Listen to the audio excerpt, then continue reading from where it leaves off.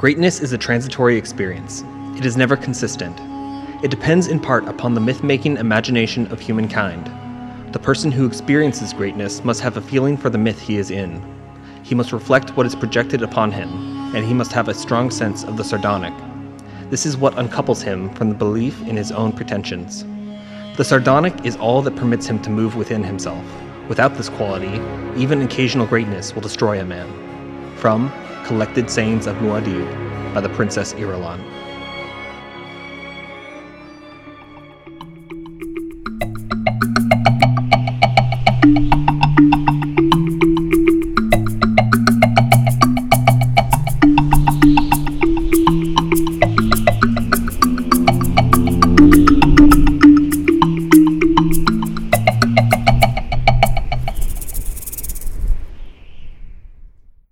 Welcome to Spice World, an inebriated exploration of Frank Herbert's Dune. My name is Derek. And my name is Mike. Each week we open a new bottle of wine and have a bit of a buzzed book club here, Derek. Oh, we do. And you picked up a bottle that you're pretty excited for this week. Yeah, no, I thought it was pretty good. So I know you don't like the white wines, so I got us a replacement wine instead. I got us a red one. Which does imply that you had a white wine that you were going to try to spring on me. I did. It was a really good one, though. Okay. I'll get you one day. But what do you have for now? I wish I could pronounce this. As we go on Spice World, pronunciations are not my forte. But I think what's this? Pogio Anima? It can't be it. Pogia Anima? Oh, let's go Pogio. Pogio. I like it. Okay, well, I'm sure someone will correct us here, and hopefully so. Mm-hmm. But I got this pretty much, again, just for the label. It looks pretty cool. Yeah, no, it's got a really nice little image on it. It looks like a wolf whose head is on fire, and it's got bat wings. So it's called Asmodeus as the wine itself. Asmodeus. Oh, yeah, that's ferocious. It looks pretty cool. Decided that's what we're drinking. I think that is, something straight out of hell. Yeah. And looks fearsome with that fire kind of crested behind its head. Mm-hmm, mm-hmm. And yeah, it's a nice little dark wine. And it's a pretty interesting flavor profile. Very bitter. It is different from some of the other ones we've had so far. Very in your face for the first sip, but the aftertaste doesn't really have anything to it. It just sort of peters off into nothing. Yeah, you know what? We're getting better at this, Mike. Yeah. I think we have like a kind of we know what wines we like now. That's true. And this one, it doesn't have that full body that we expected. Mm-hmm, mm-hmm. I'm going to drink it, though. Let me tell you. No. Honestly, the pepper is, I like it more than I thought I would. I didn't think that would be so much up my alley, but it's tasty. In part, going with our theme, the rich sandy slopes and sun-drenched days of western Sicily are the perfect place to grow grapes for making premium wines. So, sandy slopes. No, we got our plug. I was waiting for spice. No, we got it. I don't understand why it has to tell us that it's dark purple in color on the notes. I feel like I could tell that just by looking at the bottle. It's like a safety seal. Make sure we put the right stuff in the bottle. Yeah. We've messed it up before. But yes, dark purple in color. Dark purple. Hey, we're going to have Sappho lips. Sappho lips, yay! We'll be right. Oh, no, those are cranberry. I'm sorry. We're going to be like Dr. Yui. Dr. Yui's got those purple I don't want to be like lips. Dr. Yui. Why? He's He's a fine gentleman. Seems great.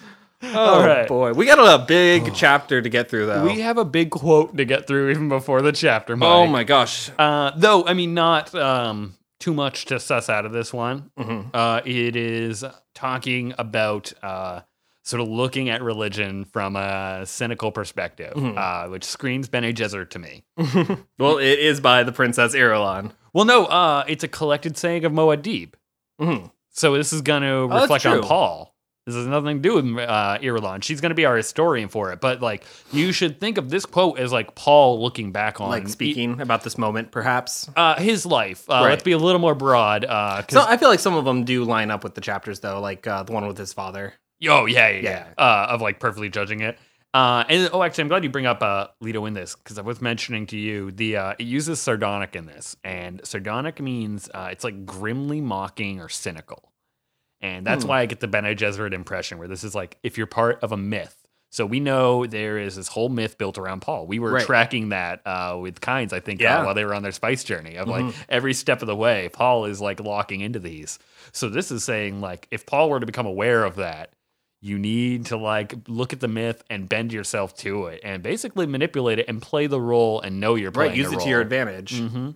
But I also just being that Sardonic is like grimly mocking and cynical, having this come on the heels of our last couple chapters with Duke Leto, I think it's well placed. Where we saw him unravel for 2 chapters and then they hit the sands.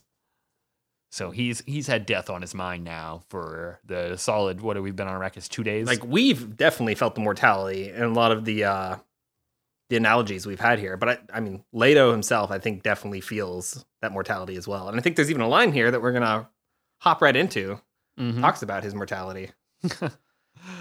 Indeed. Are we going to go right into that with it? Yeah, why not? Yeah, start off. We'll hit right into this chapter opens up. We have the Duke he's going through the house.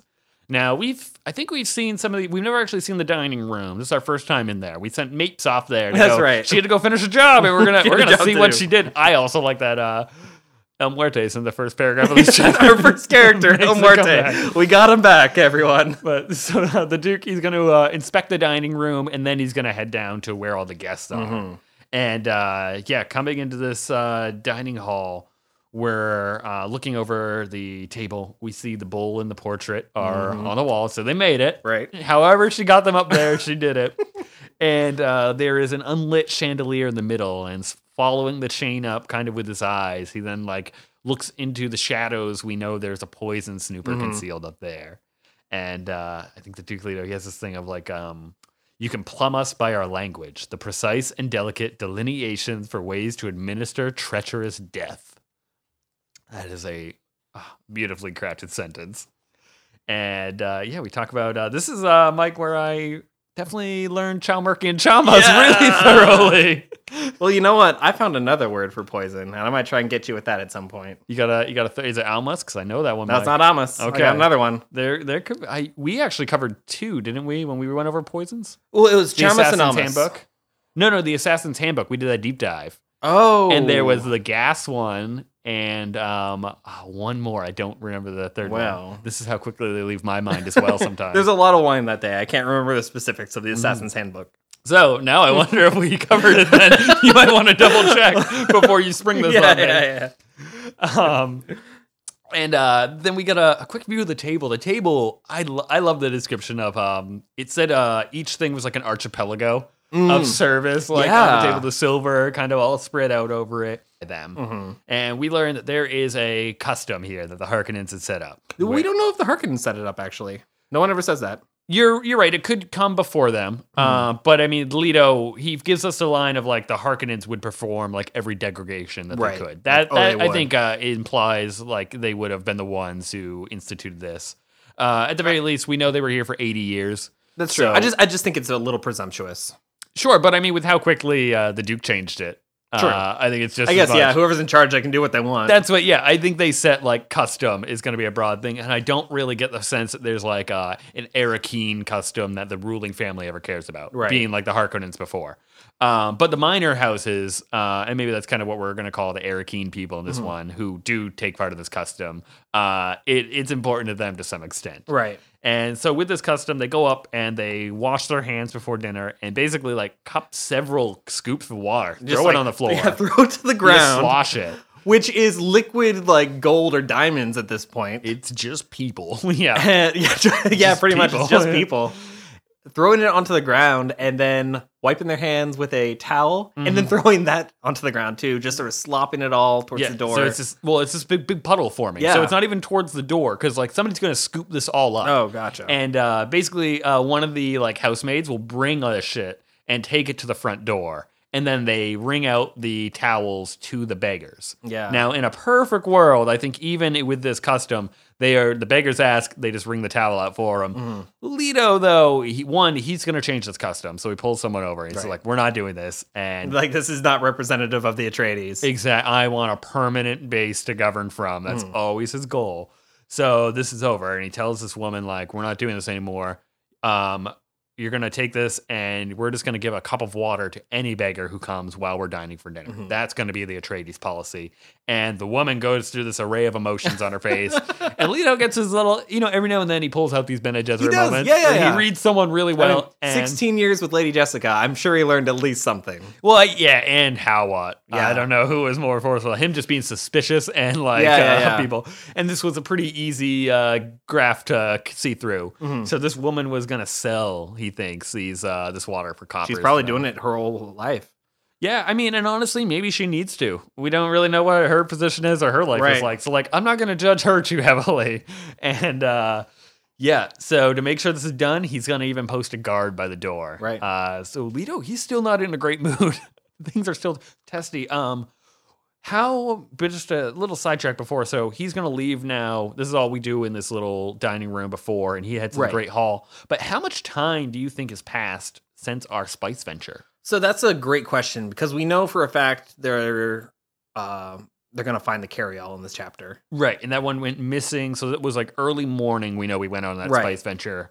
Leto was furious, so I feel like he would have sent a lot of resources to go find out what happened. So a part of me wants to say it's the same day, but at the same time, that gives Lady Jessica only the day of to orchestrate a dinner for the following day. Right, and she does say that she put it together incredibly quickly. Yep. But I think the biggest factor is Duncan. Duncan came back, and we sent Duncan away not 2 chapters ago. Well, it was that night. Or the previous night, I guess. The night before. Right. Oh, yeah. It was the night before the spice run. So we don't know how far he got. And it was only maybe, an hour or so, or almost immediately after the council meeting that they decided, we need to bring Duncan back, actually. They probably could have radioed him before he got too far. Potentially. Yeah, so, I don't think they could radio the Fremen. But Duncan, I'm sure, has some sort of communication device on him. But if he's out in the desert at all... How would they send for Duncan? I don't know.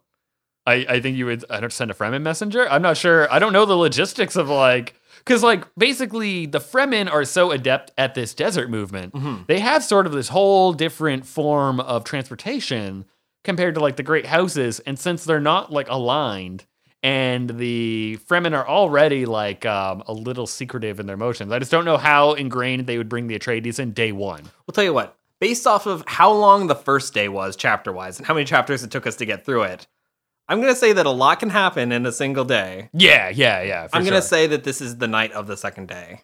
As just my best guess. Okay, and then so I want to go. I think it's a following day. Okay, I think we have one 24-hour period in between where we've done little bits in the house. Jessica wrapped this up. We got Idaho back somehow because, like I said, he's here. He's watching Jessica now. I just feel like we would have had more. But I think any more time than that, and it seems like we would have gone too far. Yeah, because like I said, we are going to find this carryall, and I don't. I guess with them finding the carryall, I don't think he would have let that be missing for too long before we would have gotten to a conclusion. He would have sent a lot of resources out to find that and find out what happened. So so we're gonna kind of conclude between 1 to 2 days, or the end of the day and another day.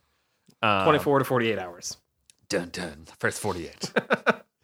I think that's where we are about time-wise. Very close window, though. Yeah. Either way, even if Leto's had that full amount of time that I want to give him, he has not simmered down. He has not cooled off. Do you think he slept that next night? No. No, I don't think this man. I think that's where Paul gets it from. I learned it from watching you. Yeah, but Leto takes his drugs. He's doing anti-fatigue like nobody's business. He doesn't pocket those. So we follow Leto. We get down. We take a little passage from the dining hall, and it leads us to the Great Hall, which we've done before. That was where this whole shindig started for us. And he sees Jessica in the middle of a group standing before the fire. And we get a quick overview of some of the people that are going to be joining us tonight, Mike. We have a still suit manufacturer down from Carthag. Now, we've talked about still suits before. Yeah. This is the guy. When I say there are terrible still suits, they're his. Every one of them. This guy. No. If you want to die in the desert, he's your man. An electronics equipment importer who I don't think speaks for the rest of the chapter. So we don't get a name associated with them. No, neither for the still suit, nor the still suit guy's daughter, who is always referred to as like the still suit manufacturer's daughter. She speaks though. She Like she does has speak. lines. She's got a few. You would think that she would have a name. Well, I mean, she's kind of a puppet, so I get, yeah, true. she is a prop. We have a water shipper whose summer mansion was near his polar cap factory. Ooh. We have a representative of the Guild Bank, lean and remote, that one. So there are polar caps, so there is like water there. Yeah, you know that for sure. Right, right. We saw that globe that one time. Right, right. And we had little diamond polar caps. Yep. So it makes So, sense that there'd be a water factory up there. And I think only on the north at that. They don't go like south of the equator It's for weird. anything. We right? never, we never talk about the South Pole in general. Like, there's nothing down there either. There's like, I wonder why. I don't know. Yeah. Maybe there just aren't. I mean, maybe there just isn't a polar like ice cap there, so there's no reason to go there. Yeah. And if there's no shield wall, why would you want to go there? Ooh, that's a good. Maybe the shield. That could be the point that I'm missing. Yeah, I forgot how big the shield wall is on like the environment of the north Right. for like the people of the Imperium. You're right. Maybe So- that could be what. Maybe that that lets a storm just like ravage the North Pole. I don't know how that Yeah. works, but I like it. We have a dealer in replacement parts for spice mining equipment. Oh, we're gonna need to talk to him. I think that's an ally. I think we're gonna want to keep him.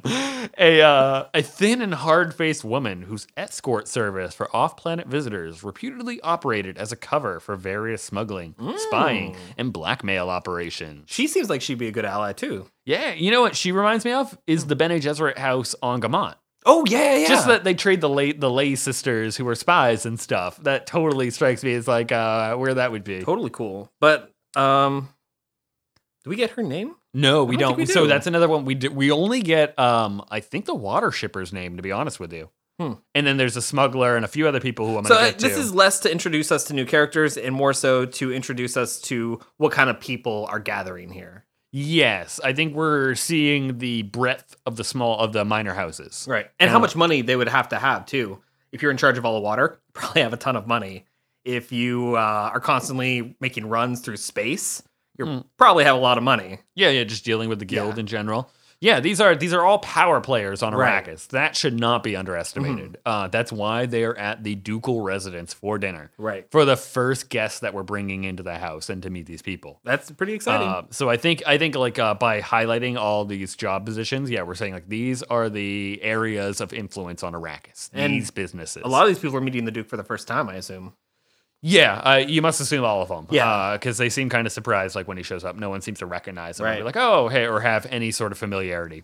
And now this one in this chapter, I think we get to be a little shame on Frank for one, not naming any of the women. But Yeah. two, very much grouping them and just being like, we're going to sit them all aside. They're all in that corner and we're going to look at them once and that's it. And he just says like they were all cut from a similar type. You know, they are just decorative. That is kind essentially. of Yeah. I mean, we get Jessica, but that's it. only to say that like she was like the best of them all. Yeah. Oh, this is like this I like to think of from Lita's position as the husband of like. Yeah. So there, he is distancing himself from her, and because he wants everyone else to think that Harkonnens Right. have gotten He between wants them. to see who holds the knife. But Jessica doesn't know this. I know. And now you were getting the position that like she's noticed the distance between them and she is trying to like bridge that gap. Right. So she's dressed herself in the colors she knows he loves and Right. adores. And it's like these Warm brown colors. and earthy colors contrasting Like with the red of her red and hair, everything. standing in front of the red of the fire and this red light being cast on her. And yeah, he realized she had done this to taunt him subtly. And yeah, it's just her trying to get back at him, figure out what's wrong. Like, what did I do wrong? And, you know, she even runs that in her head at one point, thinking of like, what did I do in this past like couple days or something? Like, Was to it because push I him put off? together this thing too quickly, or is it because I Yeah, invited this is guy? it this dinner? Yeah. Is it all this? And looking around the room, Leto also sees Idaho is back. And like I said, yeah, we've brought him back under Hawat's orders. Right. He's watching her under pretext of guiding her. You will keep Lady Jessica under constant surveillance. And finally, we have Paul, and he's trudging around with all the like a group of girls, these young girls from it that are all clinging on to him, Right. And he's treating them all equally, it says, just sort of like his heir. With what does it say? Heir of reserved nobility. Mhm. That goes back to that description that Kynes had too. Like I think he just treats everyone with that same respect and air, except for Lady or Guys Helma Hayam. Oh, I kind of got that as the appearance of how Paul is acting. Like, he's treating them all fair, and then he has this air of nobility about him. Oh. You know, like, just he's playing it up in this manner. But I kind of see where you're coming from, too. And either way, the Duke, like, looking down on me, it's just like, he's going to wear this title well. He's going to do well. He's going to be a good Duke. And then, the sudden chill of, like, that was another death thought. I'm like, oh, God, Duke. And so as he has this death thought, too, I feel like Paul catches it. Because the line right after that is Paul saw his father in the doorway and avoided his eyes. And just sort of like looks away. So then we kind of jump in Paul's point of view real quick. And Paul's he's looking around and he sees the people and they all have unobtrusive portable snoopers are with them. Yeah. So they're little snoopers you can get too. And I just like everyone, you know, like mini just snoops, coyly bringing it over their cup real quick and checking. I'm like, but nobody trusts anybody. And I bet you do that after every sip too. Like not even take it for granted. Yeah. Maybe not every sip, but what if someone were able to like sneak a little something in? Well, I'm saying certainly if you put your cup down. Right. But yeah, maybe like you check it a couple times. I don't think there's any problem with that. That would be pretty safe to do. And Paul is suddenly repelled by them. He says they were cheap masks locked on festering thoughts. And then Paul follows up with like, oh, I'm in a sour mood. Yeah. Like, oh, what would Gurney say to that? Which I hope he like just sort of eyes the room because Gurney is sitting in an alcove right now. He is in there. We got him too. Man, Gurney's just chilling in the shadows. Yeah, he's just hanging. Hey, if he doesn't have to, he's not going to work. That's true. He's going to play the battle. Smarter, not harder. And then we finally get a little bit of insight that Paul did not want to come here tonight at all. So a little bit of his mother in him, not wanting to go to formal occasions. But when you notice all the nuances of someone, you can tell if they're like, you know, faking being polite or, you know, liking your company or anything like that. Sure. Everyone sort of is like putting on, like he says, a mask or a facade and presence. Like, why would you want to be a part of that? Oh yeah. So Paul, like, knowing this is what he's going to walk into, and it's not like you can just be so fake. It's not like you can just turn it off either. Like once you've been trained to do this, I'm sure that like you just notice these things. Mm-hmm. I mean, I don't even know about turning it off or on. Like, I don't think it's a super deep depth that you're saying he's like analyzing down to. I think, a formal dinner in like this kind of setting with all these people from businesses coming to meet the Duke. Mm-hmm. There's no small talk. We're not going to be friends. Everyone's going to be playing a game and it's going to be very obvious. Yeah. I can see him not wanting anything to do with that. And he knows also where at the very end of this chapter, Jessica's going to be like, oh, wait a second, these girls are trying to seduce him. And it's like, and Paul caught that like right at this moment where he's treating them all equally. And he's like, oh, I can't even talk to any of you because like you're just all playing a game right now. And probably complains them like, this is why Paul never really got to have any friends. And he's used to being a loner though. True. Do you think that's why he didn't get to have any friends? I mean, part of it is like the isolation of him, just a little bit out of protection. I think, maybe not sole reason, but I mean, we got rid of all those orphans, Mike. We had to have done it for a reason. I forgot about the orphans. The orphan room. Everyone's having fun. They're having cotton candy in there. There's a room full of toys. Yeah, just a window from across the field. The sound of laughter. Not in Paul's room. So, Tears for Fears starts playing in the background. We then are gonna kind of hop back in Leto's point of view, and as he comes up into the room, he's walking in, and the water shipper is talking to Jessica, and he asked, what does he ask about? Is it true the Duke will put in a weather control? Oh, weather control. That was right. He wanted to go right to weather. We keep coming back to that. I thought it was just sort of a small thing to ponder and think about. But consider this man's position and a weather control satellite. I mean, if water's no longer valuable, this man loses all of his money and assets. Mm-hmm. And he's Hawking. This is before the Duke comes up behind him. Yeah. So he's trying to ask this kind of to the family before the Duke arrives. He's just trying to get a feel for like, so what's going on here? So Leto comes up behind him and it's like, answers his question. Do you think anyone knows that Lady Jessica is Bene Gesserit? Yeah. I think I bet everyone does. Okay.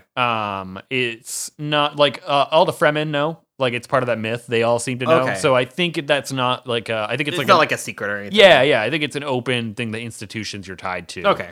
Maybe because even if you're one of Bene Gesserit of hidden rank, I think it's still disclosed that like you have a Bene Gesserit in your group. I just wonder how like the rest of the nobility treats Bene Gesserit on a day-to-day basis, or how much they really know about the school as a whole. We're gonna get a good idea of what they know in the coming chapter. Okay. So we'll check on that one. But I would put them. They treat them probably like they do Mentats. Okay. They think it's a benign order. But it's a tool. I think they're regularly part of houses. You know, they integrate themselves intentionally for that matter. And then they're recognized as like diplomats in a way. I don't think it'd be weird. I think the water shipper addressing her would be more because she is like the lady of the house. Because she is like kind of the de facto one hosting right now, especially while Leto's like attending to whatever, and she is entertaining everyone. But so Leto, we don't really dive into the weather satellites. We just go into the the laving basin. And he talks about how he changed his custom, and he explains it to the whole group there. And the water shipper, he's feeling like he can push somebody, and he wants to see how far he can go, and tells the Duke, like, is that a ducal order, my lord? Yeah, see how much leash he has. Mm-hmm. And the Duke's just like, okay, we're going to play this. We're like, we'll test this out right now. He's like, I'll leave that to your own conscience. Like a choice word there. So now this is again the women thing that gets so shut down in this whole chapter. But so it says like a woman starts to say how generous giving water is, and she is shushed. We don't know who shushed her, but like, okay, so we're not going to talk about giving water. That is kind of significant though, that like, so someone be like, oh, giving away is great. And like, shut up. Like, what are you doing? Don't encourage that. These people are all trying, this is Graf behind us. These are like old Harkonnen people, or people that used to feed off of the Harkonnens, essentially. Right. So there may still be like some loyalties as well. Yeah, we're going to allude to the Lingard Butte. We forced him to sign one of those contracts of allegiance. So while this is happening, Kynes is going to come up. So he is also at dinner tonight, and he is in very different attire. He's going to show up in all Imperial clothing now. He's in this like former little thing. Yeah, it says it's the old, right? Old style. Do you think this was Pardots? Ooh, I don't know. Yeah, I don't know what to make of that. Just maybe different from like I was gonna say kind of like what the Sardaukar would bring in, but yeah, I don't know what to make of that. Actually, we never seen the new Imperium. I guess I just don't know why it would be called old style. Like, why would they add that? Yeah. Like, what nostalgia is that sort of owning up? And we've heard that a couple times though. The old Imperium. Maybe it's indicative of like the old tradition Empire. or something. Of what? Of like tradition or something. Yeah, something long-standing, and I think especially because we're gonna put this up against how we was dressed as a Fremen last time. Right. So now we are in these normal clothes in this setting, very different, and the gold hair is no longer on his lapel. It is now replaced with the gold teardrop of rank. So what was it before? It was a hair. Oh, like a rabbit. Yeah. And then and now it's a teardrop. Now it's just a teardrop of rank. And he doesn't. Oh. So this is like. Very, I think it'd be like. Is the hair not the Imperial thing then? No, it is not. Oh, nor the second smaller hair clip that was on the outside of his cloak. So I just want to point that out as we go forward. Interesting. Yeah. Keep it. It's something. So the water shipper is getting angry at Leto's kind of changing the customs. Yeah, and Leto's telling me it's been changed, and he notes Butte's got an oily tone, and the way like the heads are all starting to turn towards them as Butte keeps pushing on these customs. Yeah, of just like not letting this go, even though the Duke sort of said it's done. And Jessica tries to like give him an out of just being like, I believe it's time. We go on to the next room, dinner's ready, so to speak. And Leto's like, oh, honey, but our guest has some questions. And it's like, oh, no, we're going to finish this conversation. Yeah, I think he like looks over Butte. And this is when this image from, I think the bit from Hawat comes to his mind. And like, the water shipper is a man to watch. Lingard Butte, remember the name. The Harkonnens used him, but never fully controlled him. Now, Butte asks, this is what he's kind of been pushing towards. Like, he's been building towards this intentionally. And that's going to be, through this whole dinner, everyone's got a track they want to get the conversation on. It's all about water and value to him. Mm-hmm. Like, water is money to him. It's like, why, like, giving it away for free? Like, why? Yeah. Why would you even do that? And he's kind of talking to them like, oh, so we're changing the custom we're going to give away? What about this conservatory on your roof? Just going to give that away too? Yeah, we're just going to open that one up for everyone? Or are you going to like, I think he says like hold, what is it? Something in their faces. Do you intend to continue flaunting it? Flaunting it in their faces. Now, Leto, he's holding back some anger, staring at this man. This is just a series of power plays. Like, what's going on here? And so I get kind of unexpected from this little man. I'm just like, I just came in to get you guys for dinner. And he's like, it takes bravery for him to challenge in my own ducal castle, which I love that we're calling it a ducal castle now. Ducal castle, that's right. We've been searching for the right word to call this house. Ducal castle. Ducal castle is set. And he's like, especially now that I got Butte's signature over a contract of allegiance, which I wonder if that was forged too, or if he did sign it to come to dinner as like a Do you think Gurney and some boys came knocking on his door like, we need you to sign something? Mr. Leto needs you to sign this. Or they just show you it already signed and be like, thank you. Oh, God. Thank you. Any questions? Cracking their knuckles. So this action, he kind of gauges and assesses, like, this took knowledge of personal power. Like, Butte is confident of his position on Arrakis. And Leto's no fool. He does think about the fact that, like, I can't just destroy his assets because his assets are the waters of Arrakis. No, even more so. It's that this man could destroy his own assets. Oh, true, and destroy the Duke. Yeah, and hold it, like, was that, he's thinking, like, is this the club that Butte held over the Harkonnens? The man looked capable of such a thing, destruction of water facilities. So yeah, at the end, he's thinking, like, at the moment's notice, this guy could just have these all set to blow whenever, just to keep himself safe and be like, I will never yield. But someone comes to the rescue, Derek. Jessica, like I said, she tries to give him an out. Yeah. But she's like, I have other plans for our conservatory. We intend to keep it, certainly, but only to hold it in trust for the people of Arrakis. And this is the critical part for her. It is our dream that someday the climate of Arrakis may be changed sufficiently to grow such plants anywhere in the open. Now, we have two separate kind of things here. I want to take that sidestep to highlight Kynes' reaction at this point. I just love Leto's reaction. Oh, thank God. Jessica, yeah, that's what I want to double back to. But let's Kynes, because Leto's going to turn his attention over to him and see Kynes looks transfixed, like a man in love. He appeared or caught in a religious trance. Mm-hmm. And that is interesting. And it's because of that dream line. And this is going off of where we were following Kynes through all last chapter. Right. So imagine that break in between for him. If we're putting this for 1 day or 2 days. Like, he's been probably dwelling on that whole journey through the prophecy. Like, and then he comes to dinner. And we're not but like 20 minutes into dinner, and they're already more prophecy. We're talking about our dreams. But we'll touch back to that. For now, back to Leto. Bless her, he thought. Which is like, well, maybe you should stop being a jerk to her then. And he kind of turns the Duke, and he tells Butte, like, you might want to diversify your holdings, sir. He gets a little quibbing on him. And I love this has just put Butte in Leto's crosshairs. I feel like Butte messed up entirely. Oh, it's just like, note to self, have Hawa put a target on him. Yeah, redouble infiltration efforts. Like, those are going to be and make my own water facilities. Yeah. Of like, cool guy, I'm going to invest enough to just make you useless now. Like, that is all you earn tonight. Thank you for bringing this to my attention. Check. Who's next? So, Butte, I'm sorry. So, before actually Butte comes up, Kynes, in this revelry and awe, in love with Jessica, he speaks something, and only Jessica kind of hears it. Yeah, a little bit. Do you bring the shortening of the way? Now, Mike, what's another way to say shortening of the way? Did we learn something like that from chapter 1? Ooh, was it not chapter 3? No, it was chapter 3. You're right. Aha! Because I believe I've confused those many times. Yeah, talking to that. Yeah. So, yeah, because that's where we talk about it. And we know that's Kwisatz Haderach. That is the way Gaius Helmahayim defined that for us. So no one seems to hear that. That like just kind of cuts through right to Jessica's ears. And certainly, I mean, it would have sounded like nothing to it.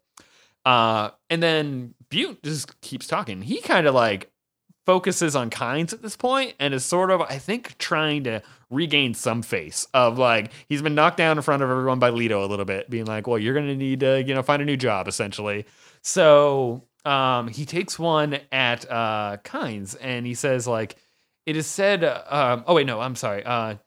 What is it? I have a Kynes' thing on here. Do you have a... Butte says to Kynes, Dr.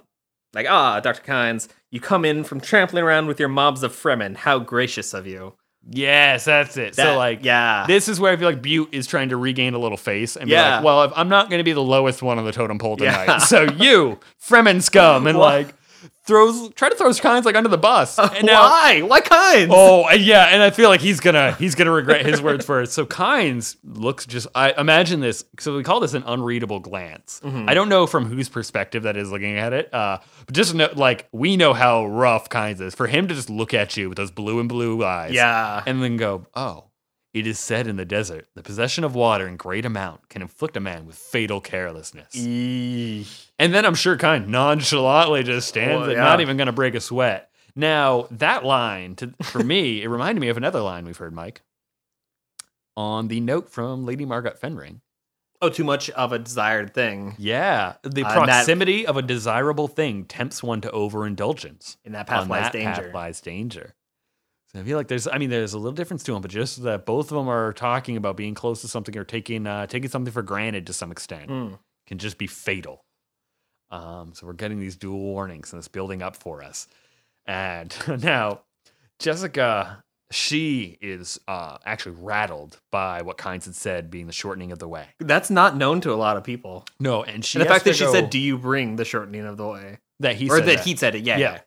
And I think, was it last chapter we learned that there was the Mahdi might either be brought in or did I just tell you that? That like the Bene Gesserit might either bring him or make him on the world? Yeah, that it's not clear if he'd be brought to the world or born on the world. So that's kind of why I think he would use the word bring. Did you bring that with you? Is it here? And so Jessica Shakema, she has to go and take Leto's arm to calm herself. Like, she needs someone right now just to be like, whoa. And she kind of grabs onto him. And this Kwisatz Haderach is running through her head. She's looking around seeing no one else caught it. And she wants to talk to Kynes. Kynes is sort of now talking to one of the escorts at this point, which he's going to have a great dinner. Nothing like seems to really stick on Kynes this whole meal. He's just casually going to like talking about the prophecy. Sure, I'll slip that out real quick, and then I'll just talk to this escort, and then we'll wait for it to come back around. He doesn't overplay his hand like the water seller does. No, never. He's not. Yeah, he only slips up like once or if you get him he does excited. Slip up once. If he gets excited about science, that's his undoing. He can't hold it back. Science. But so this is shortening of the way, Missionaria Protectiva. For sure. It's been hammered in here. And now we start talking about the mentioning of the changing of Arrakis. This makes Kynes kind of come back to attention. And a guard also enters and announces dinner's ready. So this sort of all wraps up right quick. And we're going to make our way into the actual dining hall. And Leto and Jessica are standing there. There's another custom. Right. And I think Jessica brings it up too. Yeah. Of like the custom, is for us to follow our guests in. Are we going to change that custom as well? Yeah. And Leto, he has to I don't think she says it in like a sort of the like a goading way like the water seller does. I think it's more of a playful way. I mean, I think it's reaching. You think? I think it's like, again, her trying to like patch the divide between them kind of deal. Being like, what is wrong? Like, or maybe trying to feel like, how wrong is it? Like, do you want me to walk away? Do you want to be alone? Like, I don't know.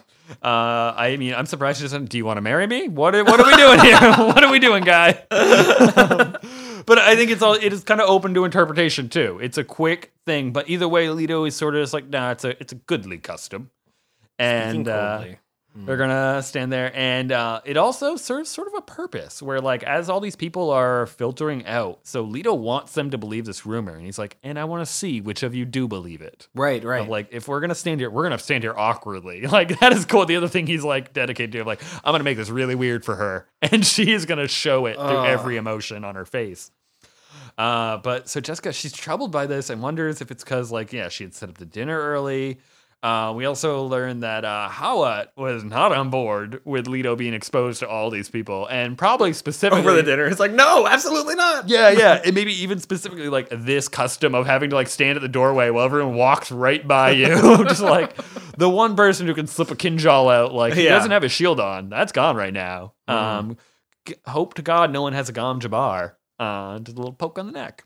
I don't think anyone would have access to that. It seemed like, unless Lady Jessica. Yeah, I mean, hey, I didn't think anyone had a crysknife, but they are everywhere. I'm with Leto though. Like 16 years, she would have done it by now. Oh yeah. For that one assessment, entirely, it'd be a long con at this point.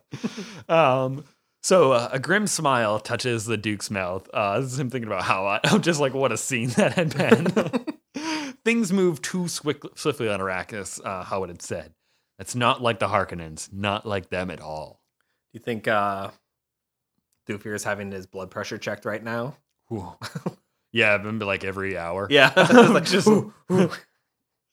got something hyperventilating into a bag.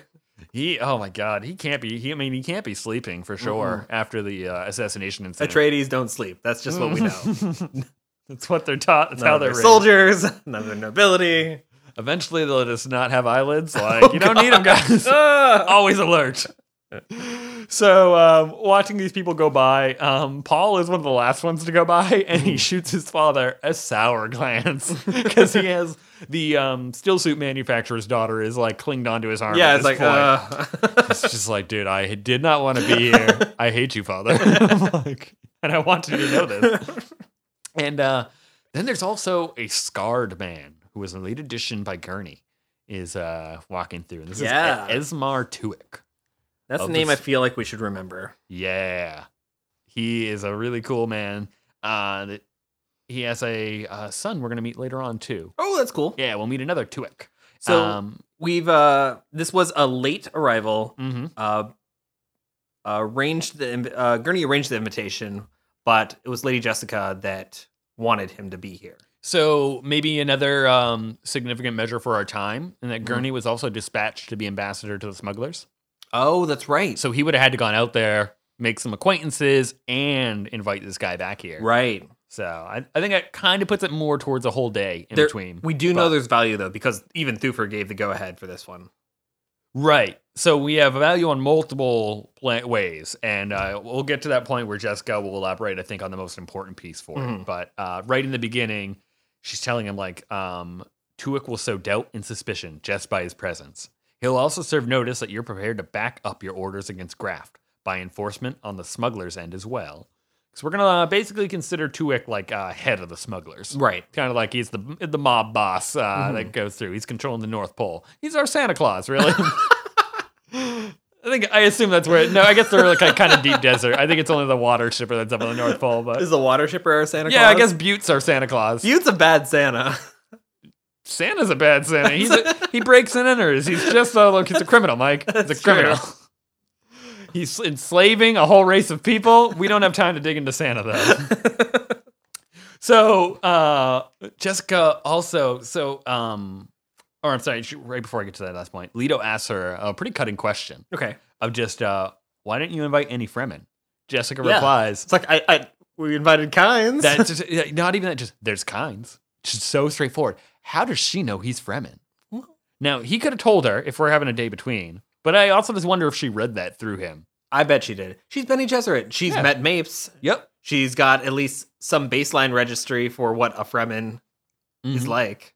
Yeah. So if it was from like the intel within the family at this point, or she made that assessment on her own, she somehow just cuts right through of like, that's a Fremen. So I think this is 100%. This guy's Fremen. I think it was shrouded in mystery last time a little bit. For sure, this guy's Fremen. Yeah. Yeah. No, the Fremen honor guard was enough. That really gave it away. Who will like leave the building entirely when he know tells what really makes me angry? Formal event. We're getting everyone's full names. We still don't get Dr. Kynes' full name. I have a mystery to solve, Derek. Yeah, we have Lingar Butte, but we don't know. Does no one know his name? Kynes. He just like never writes it down. Yeah. He scribbles it very illegibly. Then we get the last little bit of that. Jessica sort of lamenting of the Duke of like, what? Why is he so remote? Like, don't you see why I brought him here? Yeah. Don't you see that Esmar Tuick could be our way out? Mm-hmm. Fast ships and a way off this planet. Like, we could leave. We have another way to get to Tupile. Like, we can leave Paul. We can do this. We can leave Paul. Oh, no. And so that's what I think that was really pragmatic on her end and just super clever to use a smuggler and rely on him for that and piece that together. She's still trying to find an out. Yeah. And within to do that within a couple of 12-hour, 24-hour period. That's good. Yeah. That's good. She's been busy. She's not just assigning rooms. No, we know she's been super busy doing all the other family stuff on the side. She's the Atreides secretary as well. Yeah, and for a fact, she's the only one that's been here. Everyone else was at the command meeting. Right. Like, she's the only one who's been in the house. I wonder if she didn't sleep either, if she was constantly doing this all night. I feel like Jessica always gets a solid 8.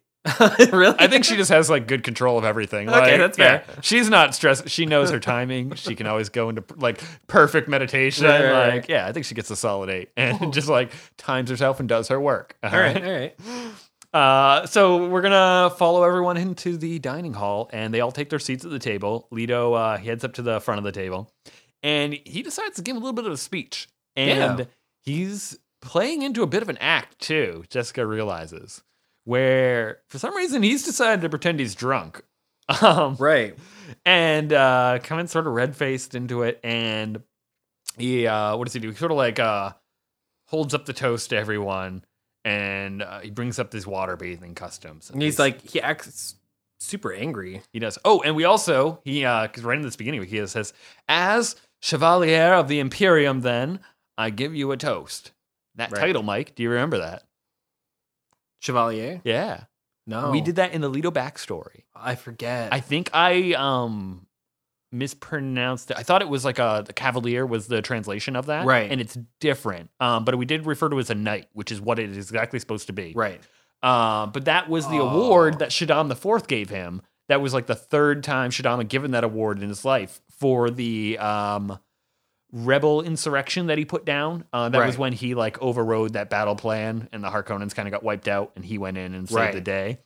So that's the award he got for it. So again, we found the all-turn rank last time. Right. Where I think they're backfilling things and they find it in the book and then they elaborate it on the encyclopedia. Mm-hmm. That's at least where it's mentioned. So I love really cool. In there. And that's why he's known as the Red Duke. It was also because he got that medal. Right. Like the medal is red, I believe.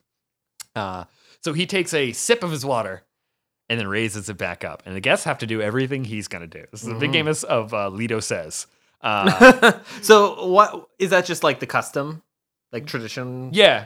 I mean, like you would drink with the person and you would, if they finish their glass, you would finish their your glass kind of deal. So he takes a sip, they take a sip. He keeps it raised, they keep it raised. He does the Macarena, they do the Macarena. Exactly. And if he doesn't spill a drop, you better not spill a drop. Ooh. Now, he tells Gurney, like, I think he says, like, I don't always have the words for it, but Gurney has the music. Gurney, play it too. And he's holding the drink up while they bring out the food. So no one can touch his food. They all have to hold the drink. They have to hold and they wait. Up. And this Gurney starts playing as the Duke doesn't even sing. He just, like, speaks the lyrics pretty much. Yeah, he does like a spoken word. And he says, in olden times, it was the duty of the host to entertain his guests with his own talents. Also, a minor chord from the battle set. Set in what does that mean? It's usually like a more melancholy kind of tone that you get from it. Okay. Little, like if you equate major and minor, it's like happy, sad kind of thing. All right. So, okay. So we're minor chord, intentionally setting a darker, sadder tone. And so the Duke, he's gripping his flagon, so his knuckles are turned white at this point. I think that's to really push forward this drunkenness, this anger, this like, this is a man not in control, is what he's trying to project to people. And he says, I cannot sing, but I give you the words of Gurney's song. Consider it another toast. A toast to all who have died, bringing us to this station. Now that is a very directed comment, where, one, the troops around him and the family, letting them know everyone who's died for us to get here. A very noble sacrifice in that. And I think to the people at the table of like, who have you killed to take your station? Ooh. Because I don't died to bring us there. Like, there's two ways you can look at that. If someone dying to sacrificing for and those killing to take from. I guess I didn't interpret that meaning when I first read that. I think that's the double. That's really I think it's a double meaning of a little smack to everyone. And that's why it's an uncomfortable stirring sound around the table. Make a little more sense. And Gurney's that minor note. Yeah. In of like, yeah, you guys have killed to get where you are. Think about that. Now, then he does this little poem, and it's really, I just had the quick line of it here. Review, friends, troops long past review. And he kind of intones that. Like, that is, I like that. That is mournful. even that alone, that one line there just kind of makes me think, and you can pull so much from it and get kind of like lost. Give me the full thing. That's all I wanted to pull out of it. If you have the full quote with you, Mike, I gotcha. Put your heart and soul into it. Sure. Let me get your lead voice. My lady. They have tried to take. Review, friends. Troops long past review. All to fate a weight of pains and dollars. Their spirits wear our silver collars. Review, friends. Troops long past review. Each a dot of time without pretense or guile. Without them passes the lure of fortune. Review, friends. Troops long past review. When our time ends on the swiftest smile, we'll pass the lure of fortune. Love it. Yeah. I didn't expect you to commit to the Duke voice, but I'm glad you. You gotta commit. Yeah. Derek, when you go Duke, you go full Duke. Full Duke. Never go half Duke. Never go half Duke. It's called the Count. You almost spit that wine in that brand new book, Mike. That got me. Thank you. You're welcome. Oh, God. A little wine come out my nose.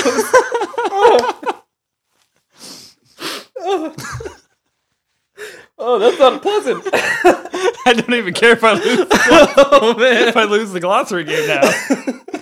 Killed you with a pun. Not even a pun. All right, so Leto, like I said, he's raised that flagon the whole time. Our entire meal has been put before us, or at least the first serving.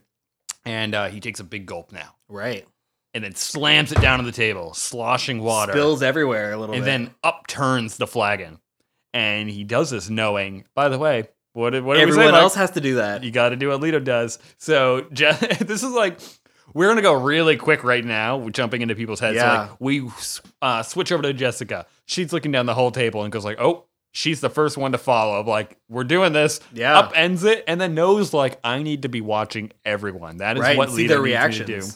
And then Paul is right on her page. And I love it. We're like, boom. He's like, cool, up and over. The people, nervous. Everyone on the table. They've never had to do anything like this before. Here's the thing. Like, it's one thing to just, like, throw water to the peasants knowing, like, I'm glad you were going to bring back to that. I wanted to make sure we did make the connection of how willing they were to be, like, slopping this down for the poor and be like, there's their water. But now this is what they were their going to drink. Water. Mm-hmm. This isn't hand cleaning water. This is potable drinking water. And trembling, one woman drops her flagon entirely. It's basically taking a briefcase of millions of dollars and just burning it. Just like, everyone light your money on fire. What? Now, favorite part of the scene is Kynes. Yeah. Jessica, they lock eyes, and Kynes is just casually holding an empty container underneath and pouring it into it. And this no shame whatsoever. Just looks right at her like, yes. Oh. Yeah. Flagon's empty. And then he toasts her with the empty flagon. Yeah. I'm just like, and I like to think he closes the cap on the one underneath, pockets that one, just cheers. Completely unembarrassed. No. And you see the Fremen in him and how quickly he was gonna deal with Butte back there. Mm-hmm. This is just normal stuff for him. He does not care about the Imperium, it seems. This is an inconvenience for him. I thought he was more previous to meeting him, I thought he was going to be more of Dr. Yui in a sense. More by the book. Yeah, by the book. This guy is going to be in someone's pocket. Yeah. And I think he's still sort of or is. Even we heard he was judge of the change but couldn't be bought. So I thought he was going to be letter of the law. Yeah. This guy, he doesn't seem to have any real appreciation or care for the Imperium whatsoever. Mm-mm. Again, saying this guy is full Fremen. Yeah, we're completely ignoring every aspect of the custom here. Let alone doing what the Duke does. Cool, we're not going to do that. Mm-hmm. We're not going to do that. That is against everything I believe in. No, he's I will, and he's sort of going as far as he wants to. Yeah, and he's choosing where the line is. He's not trying to press anyone's buttons. He's just saying this is what I do, and who's going to stop me? And it was kind of brings him back to the. Remember when we first met him in the beginning of the Spice Run? Yeah, he's a little more aggressive and independent. It's kind of like the beginning of that chapter. That version of Kynes. And let's be honest too, he's the judge of the change. Is anyone going to argue with him?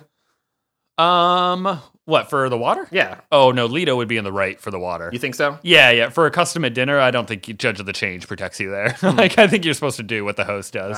But, like, calling him out over it, would be a petty. Yeah. It's like, Anita's got to be my friend. This doesn't really make sense. Yeah, of all the reasonings why. So, that happens. Yeah. that was way longer than it should have been. Yep. And it goes, then the dinner kind of slowly at first, and then with increasing animation, the dinner actually gets underway. And we the still suit manufacturer, he is just trying to build an allies here, get some friends. And he's always just complimenting Jessica the whole way through of like the meals. Oh, can I get that recipe? Can I get that recipe? Like, kiss your feet. Yeah, wearing a mask. Yeah, he's very plain. But at least he doesn't seem like he's very malevolent in any way. That's true. He's just trying to gain favor, maybe. Yeah. Just, willing to, definitely wants to cut some corners as best he can. Even Lady Jessica has to play the part and like react with the same candor. Mm-hmm, yeah. Like there's like, even she has to wear a mask. Yeah, I like this. Every time she's like, yes, of course. Any recipe you desire. She's very formal, very nice. So they accommodating. They leave the serfs on Caladan, but that cooks. They're coming with us. Oh, yeah. Gotta keep the cook.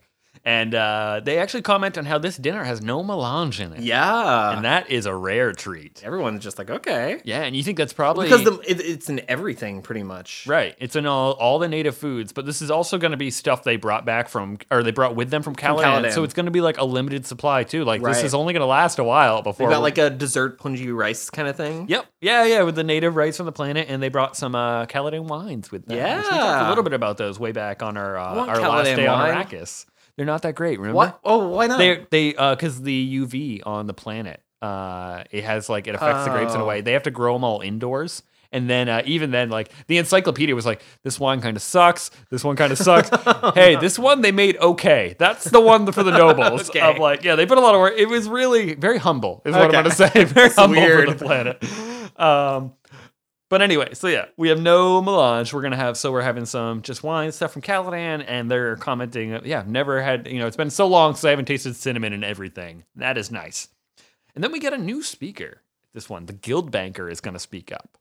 And he questions Kynes about that missing carry-all. Yeah. What's up? Oh, there was just one like little bit of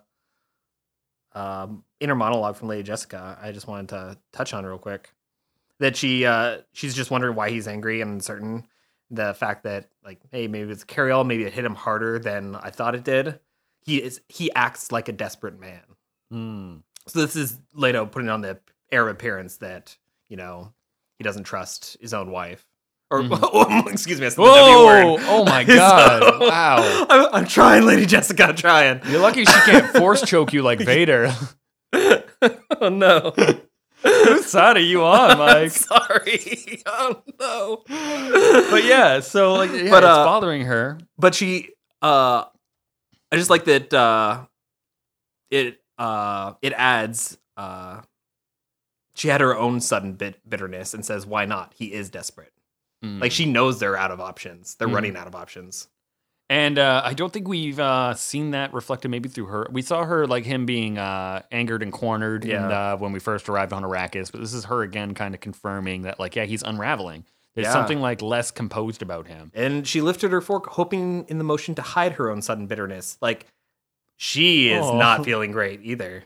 And she can control every part of her body, so... Yeah. We've seen it. It breaks through easier maybe than how I built up. Okay, you made it seem like it was a very... Yeah, it's definitely like nobody else ever seems to catch these things. Right. But like, and this is a uniquely trying time, but like that, the one day in the Great Hall, like we watched that build on her, and there were moments where she slipped up each time because it was just pushing her so far. But this carry-all, it's all weighing on him. What happened to it? And the guild banker bringing that up at Kynes is very pointed because we know there's a relationship between Kynes and the guild banker. So they've both been given orders by the Emperor. Close. The guild banker is a Harkonnen agent. Oh, but they're involved in the same plot. Yeah, that's what I. He's an Harkonnen agent. Harkonnens have been given like certain. They're in league with the Emperor. Yeah, but so the point being that Kynes and him both know what's up. Mm-hmm. And that this guy, fact that why would you push Kynes' buttons? It's like we're on the same side, right? Why are you doing this? Clearly the Harkonnens are like somewhat independent. Maybe the Harkonnens didn't like Kynes. Kynes definitely hated the Harkonnens. Yeah, but his orders aren't from the Harkonnens. They're from the Emperor. They are, but he has to work with them. Right. And know how much the Fremen hate the Harkonnens? Yeah, he probably is really, really Well, that's what I'm saying. Like, we're saying he is Fremen. We know the Fremen hate the Harkonnens. Therefore, you can conclude that he hates the Harkonnens. What is this guy thinking had then? to work with them. Yeah, the banker? Yeah. Maybe he didn't know exactly who he's going to be talking to. Maybe they just gave a primer of like, oh, this is a doctor. The doctor. Oh, he's like, cool, he's a nerd. That's fine. Like, no, wait. He can kill you in a moment's notice. So that's going to be happening. And it's weird then that he directs it at, because everyone's coming to this dinner with a motivation. Now, Leto kind of bemoans the loss of this carry-all. Mm-hmm. And Kynes repeats his same thing from last chapter. Every time we bring up the spotters, he's like, the spotters are always looking at the sand. And I think he said that two times in the last one, and now verbatim again. Yeah. And I'm like, man, God, you're just on repeat. And the banker chimes in. I'm like, I see. Carry-all's usually 4 people. If even half that crew were Harkonnen agents, could have been overpowered. Mm-hmm. But he's saying and you as Judge of the Change, do you challenge this? Why are you Yeah, that's the point. So we're revealing right now, because we're going to get the chapter, this is a Harkonnen agent is the guild banker. Jessica's able to later identify. So Kynes is being asked by his conspirator, hey, are you going to talk to them about the conspiracy that we stole this I think he's just trying to make him sweat. Kind of. Yeah, or just be a jerk. Yeah, there's no other reason. There's something. He just doesn't like Kynes for some reason. So Kynes is he's super diplomatic. Of I shall have to consider my position carefully, and we're certainly not going to talk about it here. End of discussion. And he thought, that pale skeleton of a man, you bastard. He knows this is the kind of infraction I was instructed to ignore. Mm-hmm. Now that's the thing. Is new for us. Yeah. We had to speculate before of how involved Kynes was, or how directed Kynes was and stuff. Can't be bought except by the Emperor, apparently. Well, sort of. I think being instructed to ignore is pretty dead on for what the Emperor would want. That I bet he is supposed to be put in a position where Kynes could answer to a truthsayer if needed, to be able to walk that indiscriminate line of do your job, but that part's probably not important. Mm-hmm. And it's not worth your effort. I'm just telling you not to look into it. That way you can't ever say the Harkonnens did it the Atreides. You never even investigated. He's very aware of the power of a truthsayer. He's got Helma Hayam. Got the best one with him. And presumably Gaius Helma Hayam, she probably had to give some advice on this whole plot too, from the Emperor's perspective. True. I think he has her counsel. It's so weird to think of all of these characters having these 2 lives kind of thing. Yeah, Gaius Helma Hayam especially, to play that part and be I have to mess up my own plans with the Bene or with the Kwisatz Haderach kind of. So oh my gosh, because she's kind of in a precarious situation too. Yeah, she'd have to do part of what the Emperor said. You said that we get to see her again towards the end of this book. Mm-hmm. Are there any points in some of the sequels that will see a little bit more of her story and sort of her day-to-day? No, she's always going to be someone who's playing. She's going to be a player on the board. Mm-hmm. But no, we're never going to follow her back to the chapter house and spend a chapter with her. We're never going to learn more of her childhood or a backstory. We just know she had some time on Gamont. Yeah. I can just tease you with little things. But she will show up in the next book, which is great. More Gaius Helma Hayam's always fun. And so going through kind of with Kynes, like I said, he's ignoring that instruction. This is what his role from the Emperor. And so the banker smiles and returns his attention to food. He's happy with that for some reason. I'm good. I played with the good doctor a little bit. And Jessica, she's going to go down a little, if you're just talking Bene Gesserit backstory, we're going to learn a little bit about Jessica's schooling. Because she just has this, it's almost a quick cut in the book where we're we're going to talk about espionage school real quick. And you're wait, what is this really about? Weird. This is kind of an odd one. Yeah, it strikes me as something from Kill Bill, where you just smash cut. We're gonna do a little side story, and but it is super relevant. Relevant, thank you, to what's going on right now. And so in espionage, counter-espionage training, and we get a little detail that the Reverend Mother who taught this specific class, Mike, was plump and had a very jolly voice, which contrasted with the subject matter. So just like Betty White is your teacher, teaching you espionage, counter-espionage. And we get this really great line of like, any enclosed discipline will leave a stamp, a pattern on its students that can be analyzed and predicted. Motivational patterns are similar between schools and can be sussed out via interrogation patterns that show the inner orientation of the interrogators and observation of their language thought orientation, which you can use to determine their root language. Ding, ding. That's what we're looking for. Yeah. Because she is watching that guild banker and using all this counter-espionage training right now, where she is both looking at him as an interrogator. So while he was questioning Kynes, she's able to break down his motivation for asking those particular questions. And then just with his language thought orientation, trace back his speech pattern. Yeah. So this is just as simple too as like, if you've ever met like a Spanish speaker who's learned English as a second language, they will usually switch the verb and the noun, or the adjective and the noun around. Okay. Because in Spanish, it's the opposite. The grammar. Yeah. It like follows it. And in English, we put the noun first. Okay. So that's something that like shows through. Also in a little real life way you can use that is, when people speak tongues in like a religious thing, they did a study where they recorded those people, and it was through multiple countries, so there's multiple languages, and found that when people speak in tongues, you speak to the grammar rules of your base language, of whatever language you learned. The jibber jabber that you're talking in, it still conforms basically to the speech pattern of your base language. So there's actually a solid amount of precedence for like this, it's saying just things you would like learned as your fundamental, your foundation. You can't break out of them. It's always going to seep through no matter what you build on top of that. That is really cool. That's why the Bene Gesserit are always educated in languages first, probably. Mm-hmm. It's one of their core schoolings. Important. Yep. And even they recognize, though, that the Bene Gesserit have stamps and patterns. And they do their best to like get beyond them, but it's sort of like you knowing that you have this weakness is even more important than us getting over this weakness, because you can be aware of it. So we use this power, or rather Jessica does, to clock that the guild banker is actually a Harkonnen agent from Gaiety Prime, because he has the Gaiety Prime accent. Even though he's covering it pretty well, subtly masked but exposed to her trained awareness as though he had announced himself. Then she has the thought of like, does this mean that the guild itself has taken sides against House Atreides? That would be rough. That would be very rough. And I don't know if it's in this book or in Dune Messiah, but it has one that said like, it might have been even when guys Helma Hine brought up of like the guild's so mysterious that like for every man you get in the guild gets 2 men in your organization. Yeah. Does that come up? I don't think so. Okay, then that's something I read somewhere into it. And that's like one of the sayings for how like wily the guild is too.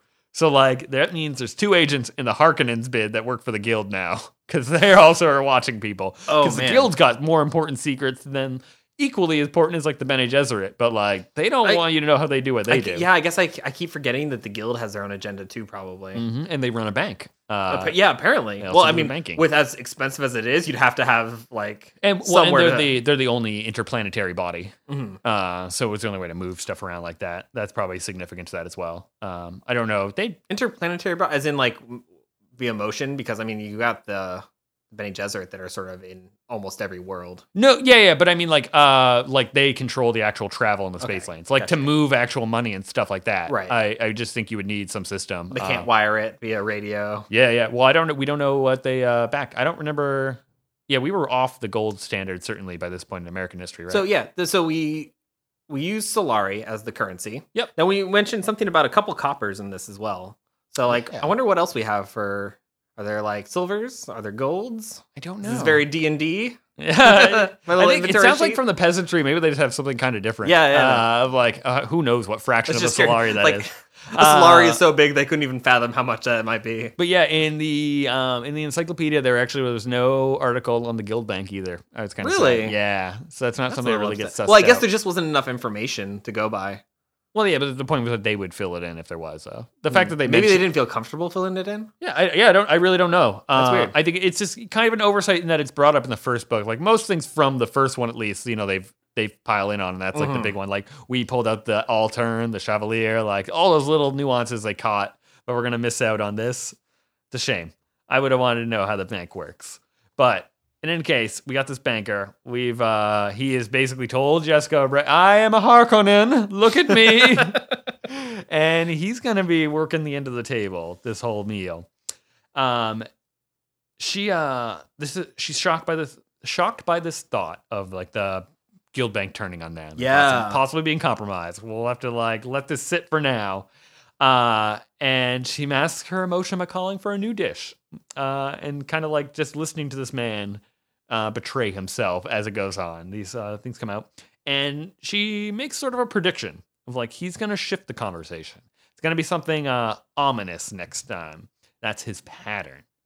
So the Duke's having a little talk right now. I guess on Arrakis, plants have no thorns. I thought that was really interesting. Isn't that kind of cool for like the most throwaway line in there of like bridging us between these two things? Because like, why does a plant need thorns in the first place? I mean, wouldn't it be to prevent the animals from it? From like things from eating it or eating its, I guess, berries or fruits, whatever. Yeah. But I mean, which always I think is weird because I think the point is you want those seeds to be spread anyways. But no, but you don't want it to be eaten like you want. Yeah, you don't want the plant to be destroyed necessarily. Yeah. I think it's like a protective measure that. But they don't have thorns. You don't need that here. There's not enough predators. Yeah, there's not enough things to eat them. Not enough anything. So native Arakeen plants. We don't really know what the native plants are. Right. Sort of. We know a little bit. Shrubs. No, well, the ones that I think Yui mentioned. So the creosote bush, the date palm. I thought those were transplanted. No, all of them. Not, like they're Arakeen fauna. The date palms might be, but it sounded like. I mean, we're never gonna know fully. Okay. I just think that since they listed them like that, I would assume those are the native ones. Okay, gotcha. And like I don't think. Is there anything on the flora of Arakeen in the encyclopedia? Maybe we can look into. I got some stuff on that. Yeah. We have a pretty good sections on Arakeen we're going to be able to get to. Once we get to a shorter chapter, we can dig into I need a little space. all right. But we got geology and all kinds of stuff coming down the line. So, yeah, like I said, we get that little one of... that's our little time for the banker to wait before he can switch it to ominous tones. There's no thorns. And then he just brings up that all of our birds are carrion birds. Blood drinkers, if you will. And this prompts the Stillsuit daughter to mention that he is like, oh, Susu, you say like the grossest things or something. Susu.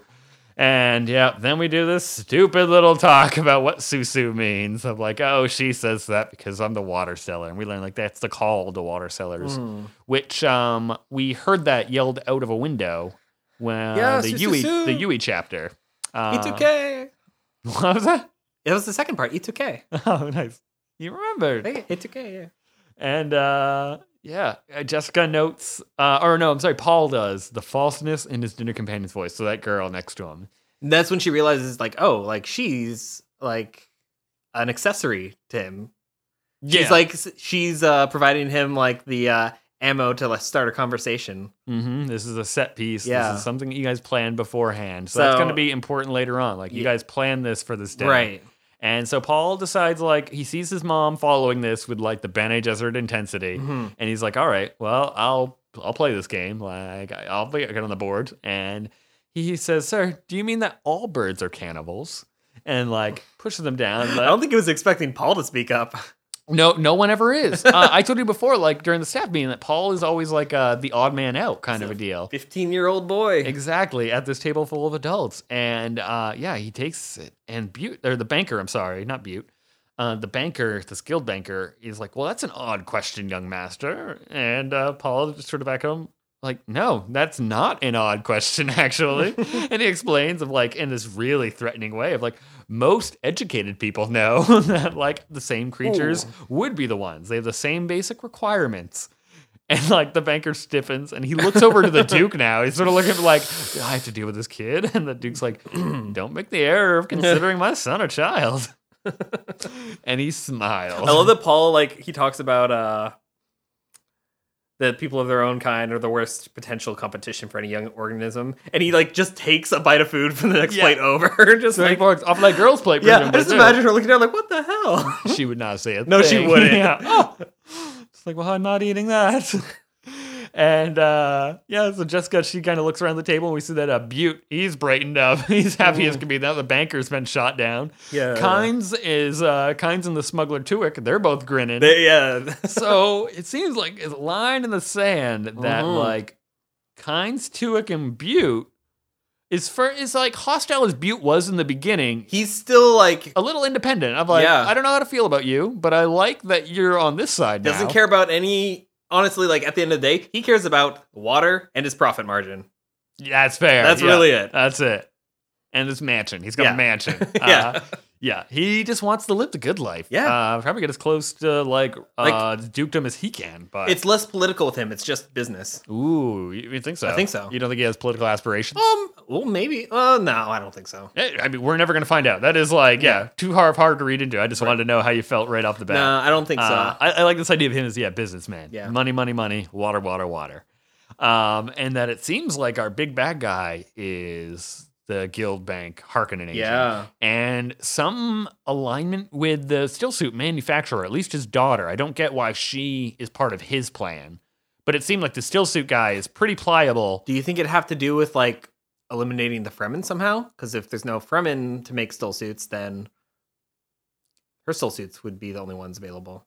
I mean, between the Guild Banker, I guess I think I'm still in the business frame of mind. Yeah, no, I don't think the Guild Banker would have any alignment with that. For getting a stillsuit guy involved, I'm not sure. But nonetheless, that girl seemed maybe he just bought them off or something. Could be. We also know like Harkonnens are throwing money around like it's nothing right now. Yeah, that's true. So we're starting to see the true colors of our guests. And Kime chimes in that blood is a very efficient energy source. And he sort of like compliments Paul's assessment of that. Yeah. Like, well done, young master. And the banker, he is angry now. So again, he's going to take a shot at Kynes. Because Kynes sort of like... calls him Fremen scum. And the banker, it said that the Fremen scum drink the blood of their dead. And Kynes, so he shakes his head, and he goes teacher mode. Yeah, he's like, no, no, not the blood, sir. But all the man's water ultimately belongs to his people, to his tribe, and it's a necessity. Necessity is an important word for us here. All water is precious there, and the human body is composed of some 70% of water by weight. A dead man surely no longer requires the water.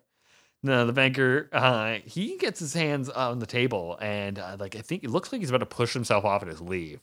And this happens semi-often during this meal. It seems like everyone gets up at some point, like they're going to shove off and just walk out. And Kynes kind of looks down the table and just tells Jessica, oh, sorry for such ugly. This isn't good table talk. We're at a formal dinner here. And it seems like the banker, he's not done yet, though. He tells them just why does he keep pushing? Yeah, and well, we're gonna get to that point of regret, right, with him. And he's just like, you've associated with the Fremen so long with the Fremen, you've lost all sensibilities. The banker rasped. Now Kynes looks at him calmly. He studies the pale, trembling face. Beautiful. There's no sweat on Kynes' face. I bet he's still cutting a piece of food very softly with his fork and knife. If he was sweaty, he'd be like, nope, save that. Yeah. Bring it down in his cup. Put it in the second cup. No. He goes, are you challenging me, sir? The banker froze. He swallowed stiffly. Of course not. And he's not willing to apologize. Yeah. I wouldn't insult our host. This is for the Duke and the lady. And Lady Jessica can see there's a vein pulsing at his temple. Yeah, he's afraid of Kynes. He is terrified. This man. That's the thing. He just knows if he did have some sort of challenge with Kynes would just kill him. Yeah. I think that's just what's written on his face. And which makes this question of why did he keep pushing then? If we know this is going to be the end of it. And Kynes, this is just so cold of our host and hostess are quite capable of deciding for themselves when they've been insulted. They're brave people who understand defensive honor. We may attest to their courage by the fact that they are here, now, on Arrakis. Which, for those two people to say that line, I'm remember the thing we're involved in that they're a part of? They're here. They're brave enough to do it. So don't even, try to bring them down. And it's sort of maybe even lets them know, hey, this is where I've aligned myself, kind of. I'm not gonna like just throw these guys under. I'm gonna stand sort of beside them. I love that this is where Jessica looks over. Leto's just got a big smile on his face. He's enjoying this. And Butte. Yeah. Leto and Butte are I had up this one. Most of the others were not. Yeah. Most of the other people, they were ready to leave. Yeah. Specifically, they have all their hands under the table. That made me a little like alarmed. Yeah, I was like, are they reaching for weapons? I think they're just ready to just like book it. I think it's a little bit of both. Of like, I don't know. I think it's that rather maybe not reaching for, but like everyone's the word we're gonna use later, prepared for violence. Mm-hmm. Like I think everyone senses like somebody might die right here because this probably happened on the Harkonnen a little more often than we're used to with the Atreides. Probably. Yeah, like this might not have been so uncommon. Again, though, you're right. The exception is Butte and Tuek, where they're like enjoying this. Oh well, so. Well, Butte, they're watching Kynes for a cue. Butte is enjoying it. Tuek is watching Kynes for a cue. Tuek is the interesting one there. I get the feeling too. He probably does have like a little grin of just like, this is cool. He's probably had to deal with this banker and just hates him. But why is he looking in specific Kynes for a cue? No, not Butte. Tuek. No, Tuek. That's what I'm saying. Yeah, Tuek is looking at Kynes for a cue. Okay, so now Paul Kynes, we've established that Kynes is a Fremen. Yes. And we know that at the Sietches, the smugglers do come and they do business or something with the Fremen. 18-day journey. Yeah. Yeah. So I do think there is a bit of a relationship there. They've probably known each other for a very long time. Specifically, if Kynes is also this one we know is Liet that they've all sworn allegiance to. Oh, do you think that maybe... Oh. I wanted to throw that one out there because you were dancing with it last time of like, just like... Would that mean that the smugglers would also be loyal to Liet? Ooh. Like I was gonna be like, wait, would that mean he serves? No, but that'd be another one serving him. So he wouldn't serve three masters, but that would be interesting. At least, it seems like these guys came to this party together. Well, yeah, no, for sure. Yeah. And here's the thing too, because if you don't have the Fremen involved at all, the smugglers, what else do they really have to smuggle? Just the spice. Wait, what else do you think they're smuggling? Probably. Yeah, it's just spice. It's just spice? Yeah, they just go out for this. Basically, they need the Fremen to help them get the spice. Oh. And the Fremen... could do it through, like, non-official means through the fief. Right. Well, like, whose land are you on? Yeah, exactly. Like, you need the Fremen permission to do this job. Oh. That's what, like, basically, if the Fremen wanted to stop the smugglers, done, tomorrow. Yeah. You guys aren't going anywhere. That's right. Yeah. They just beat them on every level. And so, like, when we were talking about the pack animals leaving, like, I think they pay Fremen to help take them. And that's how they do that long journey. That makes sense. And I think that's how they avoid the worms. So they don't have to put a shield on a donkey and slap its ass, send it off in the desert. Though I love that plan. That did work on paper. It works on paper, in theory. Works on paper every time. Always have an emergency donkey. Most valuable asset. That's a good pun. That's a good pun. Okay. Paul, just going back into this, so Tuek, we're watching that for you. Paul is watching Kynes with admiration, which I'm like, man. I'm kind of with Paul this. Kynes, I like this guy. Yeah, he's just constantly moving up in his assessment. And just for how much you know Paul, he judges somebody pretty harshly. Yeah. So if you got that assessment, good for you. Now, the banker, he doesn't even say an apology. He sort of mutters an apology to Kynes. And Kynes is so cool. Freely given, freely accepted, Kynes said. He smiled at Jessica and resumed eating as though nothing had happened. Just, yes, right back to normal. Everyone else is still awkward as can be at the table. And Leto thinks on how Kynes' opinion of the Atreides have changed since they got back from the desert. I'm just like seeing him like, dude, he just stood up for us a little bit there. Yeah. Especially that line of the Arrakis thing. Now, the dinner never gets back to a comfortable pace from here. we've basically blown it. This is going to be about as effective as that staff meeting from here on out. Oh no. And I think we start to turn more back to the subject of the water on Arrakis. This is one of my favorite sections of the dinner. Mm-hmm. And we have Jessica. She's thinking of how ready Kynes had been to kill. Just is a casual killer a Fremen thing? It's the feeling, the vibe she gets. If we equip the Fremen as possibly being as apt a warrior as Sardaukar, then Kynes is a force to be reckoned with, probably. Yeah. Oh, ooh. I wish there was like a Sardaukar officer that we could have stand next to him. Oh, Like we haven't got to assess any of them. I wonder how they would evaluate. I just want to, because I haven't actually met a Sardaukar. I've just like heard of them and how terrifying they are. I want to see a Sardaukar versus a Fremen. I just want to see like who would win in a fight. I just want to get two of you in a ring right now. A little fight club Ding, on ding. Arrakis. Yeah. Well, you might get First your wish rule at of some Arrakis point, Fight Mike. Club: don't waste water.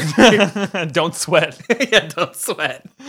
So Jessica, she's going to turn to the stillsuit manufacturer, who shall never be named, and comment on just the importance of water on Arrakis. Yeah. Now, Kynes, this is like I said, when if you talk science and especially water to Kynes, he gets giddy and it starts slipping. He just wants to tell you everything. He's sort of like me when you make a good guess. Yeah, I'm like, oh, I want to tell you all about the worms, Mike. Yeah, let's talk their whole life cycle, but I gotta stop. I gotta keep it a little bit of mystery. Can't tell you everything. But he's telling her that we're dealing with a law of minimums on this planet. And she hears this sort of like testing quality in his voice. And he says like, growth is limited by that necessity which is present in the least amount. And naturally, the least favorable condition controls the growth rate. It is rare to find members of a great house aware of planetological problems, Kynes said. So, still here, Kynes still has on the back burner of his mind that like this prophecy. This is his own sort of test. So Mapes gave her a bit of a test. I say a bit of a test. She was willing to stab Lady Jessica if she failed the test. Yes. Be killed by Jessica if that was what Jessica deemed. If she succeeded, that's what she wanted. Yeah. But with Kynes here, this is a little bit more subtle to sort of just look at their ambition. Like, what is their desire? Because they did say like it is our dream earlier, and I think that's still stuck in his mind a little bit. Oh yeah. In the seat there, and he continues on with like, water is the least favorable condition for life on Arrakis, and remember that growth itself can produce unfavorable conditions unless treated with extreme care. Now that is among the same theme as that last line he said, and that one from Lady Margot. We keep getting this warning of sort of like taking things for granted and things that are naturally occurring and happen no matter what. Like they need to be taken care of and like judged and assessed. And Jessica senses there's a hidden meaning from Kynes, but she can't catch it. She doesn't know what he's getting at right with that sentence. Growth itself can produce unfavorable conditions unless treated with extreme care. But yeah, growth is the word for sure. It's used like 3 times through there. And we're going to keep building up because ultimately it's going to be towards like, you think in a way like too many or not enough resources to affect or catch up to the growth of like a population? What do you think that's more in terms of power? I guess I'm just trying to get at Kynes' hidden meaning here. I think it's going to be revealed with like how he wants to terraform the planet, and that's kind of what we're going to build towards like when Paul and is actually able to use his true sense to get through. Right. I think that's what he's trying. He's telling her growth, but you have to do it carefully. You got to take care of it. I love when we get to Paul because it's just like, oh, that's totally a lie. Okay, great, yeah. Those two, and it happens twice. They were really comical, kind of. And Paul is my BS snooper. I just love having him. It makes it really easy. It really does. It almost is a Deus Ex Machina. Almost. You're right. To correct. It's weird how that happened. Yeah. Whoa. He corrects the record for us. Well, like I said, she gets this meaning. She can't quite catch what he's going for, but so she asks if a water cycle could be established on Arrakis, a self-sustaining, kind of thing. And Butte's like, no, impossible. There's not enough water. And she's gonna shut that down right there. I love like Kynes just comes up like, yes, Butte is a master of water on Arrakis, right? He knows all things about water. Master Butte here. And then Kynes has also noticed that all the attention is slowly turned on them. Mm-hmm. This is going to be, I think, the point where he starts regretting. He does not like that kind of attention, especially on this subject. It makes him really uncomfortable. So the Duke, he gets this realization of like that point where Kynes' attitude changed. And it had been when Jessica spoke of holding the conservatory in trust. So that was that moment where he fell in love, where we stopped and looked at him, and he's just like enamored with her. And he asked about the shortening of the way. Right. So the Duke, I like how this is one of those points where he cuts in of like, I'm gonna get to the bottom of something. Then. I feel like the Duke just feels left out. I was gonna say, like, he's watching. Everybody seems like they're their eyes are just going back and forth. They're saying like these weird idioms. He's like, stroking his beard. I don't understand. I haven't talked in a little while. yeah. So had a great monologue and what? No one's paying attention. No one said thank you. So he's like, what would it? Asking Kynes like, what would it take to set up a self-sustaining system, Dr. Kynes? And Kynes tells him, like, if we could get 3% of the green plant element on Arrakis involved in forming carbon compounds, we could get this cyclic system going. So the Duke is like, all right. It sounds simple enough. Yeah, is water the only problem? And he sensed Kynes' excitement, felt himself caught up in it. It's like, yeah, nerd out. Let's do it. Let's do this. This is going to be so exciting. And so Kynes, he's giddy now. You've cracked him. This is the one thing he'll slip up on every time. And his water is overshadowed by other problems. The planet has much oxygen without its usual contaminants. So we're saying like this is all set up like it could work here. Something weird is on this planet. And this line ends with, there are unusual chemical interchanges over large surface areas here. Spice? Question mark? Spice? I think he's saying a lot of, well, no, we're talking about like, because he's saying the water is here. We have plenty of water. Something's happening though on this planet that's like, putting the water or getting rid of it. Like, well, because that drilling, yeah, we know the drilling, the water disappears, same fashion every time. But okay. But like, and then, so like, we never got to the bottom because Jetska had the same thing where like they equated the carbon dioxide and volcanoes to somehow have an effect on like water on a planet. I don't know what that connection is, but so he's making that same one though of saying like we have all these interchanges. I still think so. You said I think we landed on like the tectonic shifting of stuff a little bit, but I'm gonna put it out here, and I don't want to spend too much time on worm theory. Just a quick little thing. Okay, the water and the worms. You said water will kill a worm. Yes. I don't know what the relationship is, but the worms are somehow related to the water on Arrakis. And I know that's got to be somehow. Because why, like, it's the only place with worms. Like, they have the water, but something happens. I don't know. Oh, wait, whoa. Oh. That's usually my sign for cutting off worms right there, Mike. When you don't make any more words and I just get to sound. No! Okay. And worm theory's over. Join us next week for an exciting installment of Wait, What? I hate it. So, Leto asks about these kind of pilot projects that Kynes has set up. Kynes says he's been doing these sort of on an amateur level and mentions that he's built up enough of the Tansley effect. What is the Tansley effect? To be can put some research together. Oh, you don't know? No. I was worried. Do you know, or did you have to Google it? I did. Well, I did Google it. Yeah, I didn't know off the top of my head. I was worried you were going to research this one and come back to me with another rugby coach. But I could come at you with Sir Arthur Tansley. It was cricket. Thank you. I'll never. Touche. Both sports I don't know.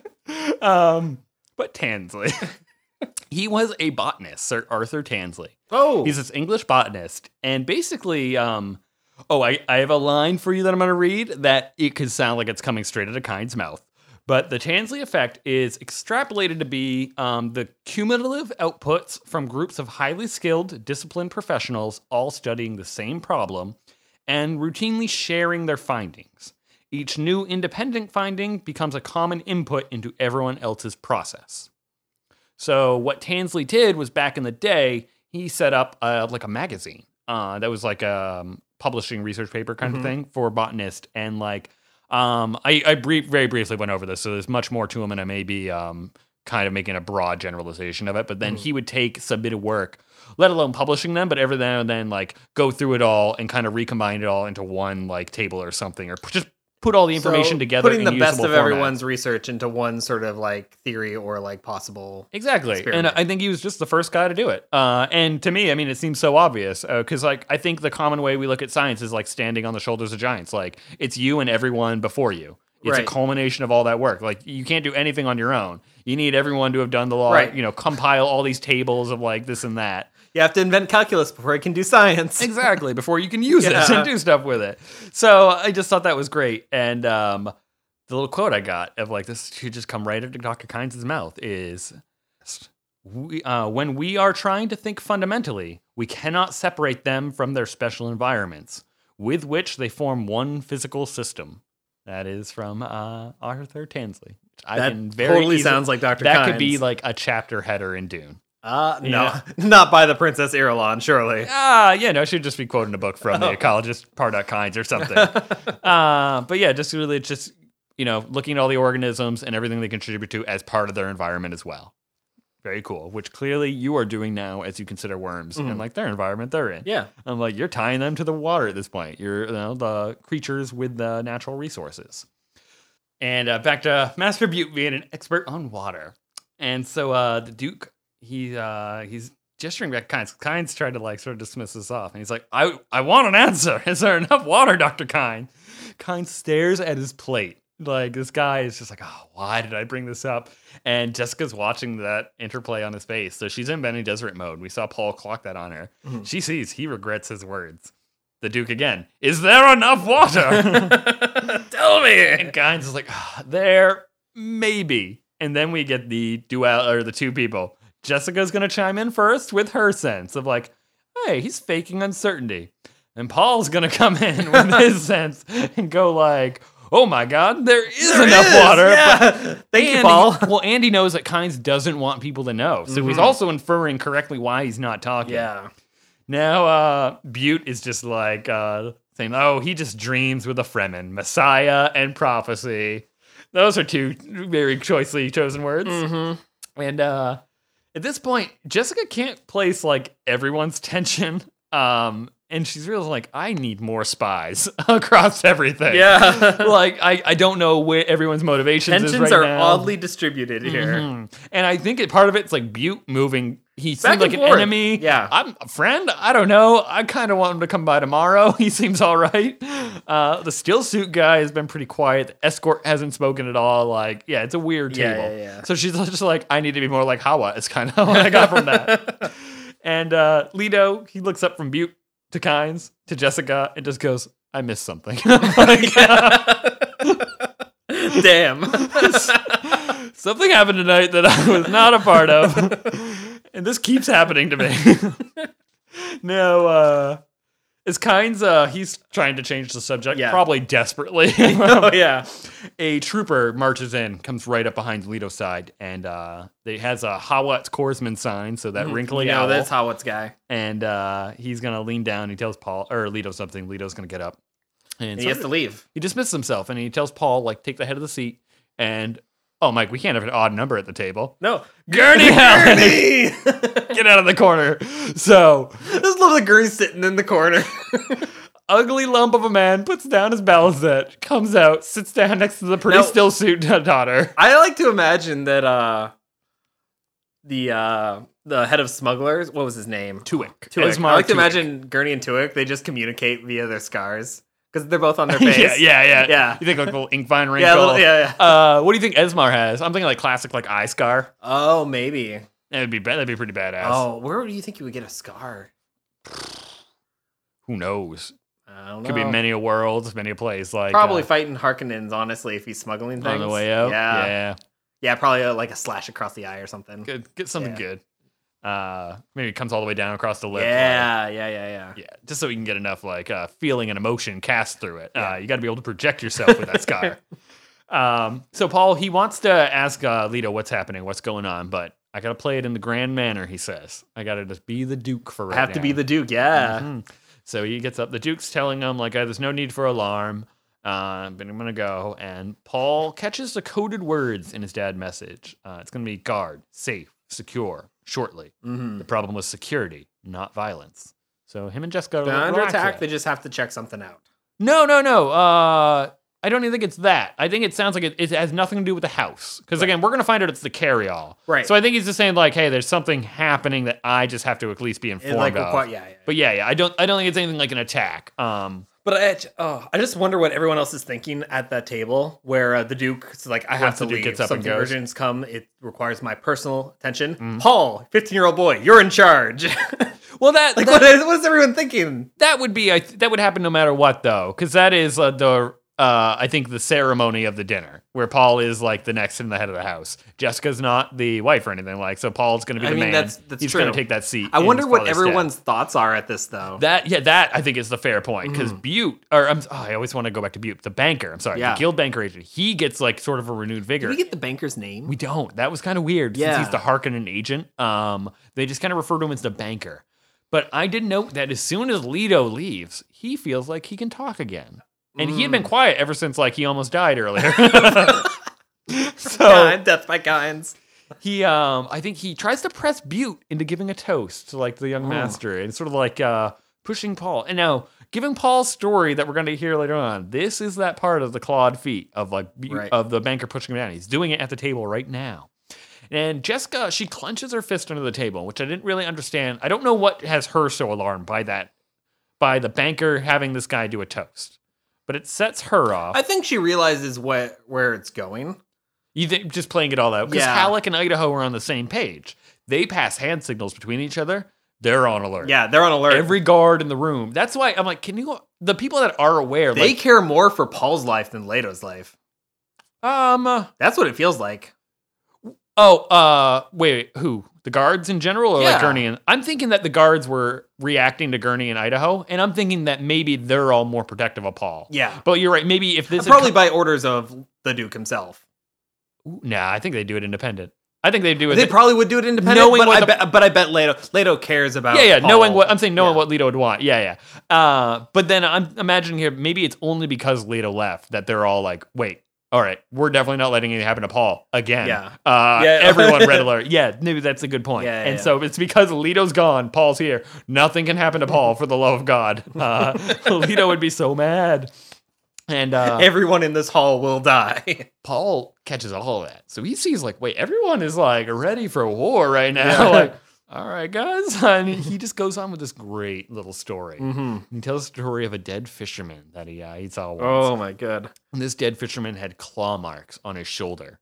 And he just sort of says like, how interesting that was. And the banker asks like, why is this interesting? And Paul, because of an observation my father made at the time, he said the drowning man who climbs on your shoulders to save himself is understandable, except when you see it happen in the drawing room. And I should add, except when you see it at the dinner table. A sudden stillness enfolded the room. And at this point, Jessica is just like, that was rash. She's kind of thinking like Paul doesn't know. Like you're playing your hand too much kind of deal. You don't even know what's on the board. Because this guy might have enough rank to call him out, which implies that Jessica is unsure of his status. Right. And I don't know maybe how you measure that. I mean, that is kind of the mystery of the guild. Yeah. It's because I think he's a guild bank, like coming from that group and that representative. Like, we don't know this variable here. Idaho and Gurney, ready to rumble. At this point, they are both, I feel like, move their seats back a little bit. Probably have 1 foot around the corner of it. And then, thank God we got Tuak here. He just belts out some laughter of like, this is the best night ever. Like, this 15-year-old boy just really schooled these people. And Butte, happy as can be, still smiling. Yeah. And the banker, now he's pushed his chair back. And that's where I kept saying, everyone keeps pushing their chair back. Eventually, everyone is like a foot away from this table in their seat. And Kynes kind of turns into one Bates and a Atreides at their own risk. Now, Jessica's... Yeah. Oh, sorry. No, I just love... I mean, I don't want this to be to lost when he does try to make Butte give the toast. Oh, yeah. Or sort of like egg him on. Like, yeah, let's see what this boy has to him. As his father holds him in such high regards. I was throwing that little exchange earlier. I love that he says, perhaps you have a dollop of wisdom for the boy, who must be treated like a man. I love the dollop of wisdom. No one else says anything in between Paul's speech and that. Everyone sort of takes positions. That's when Paul just rebuttals with his own, I have a dollop of wisdom for you. Yes. That's what I really like. I think the use of boy there, I'm surprised Gurney didn't jump up at that. You will address the young lord. Maybe he just had one solitary tear go down his face. I'm never teaching this again. I am not in charge of this. No one will call him young master around me. Oh, man. And so Jessica, like I said, worried this guy can call him out. I like her retort in all of this.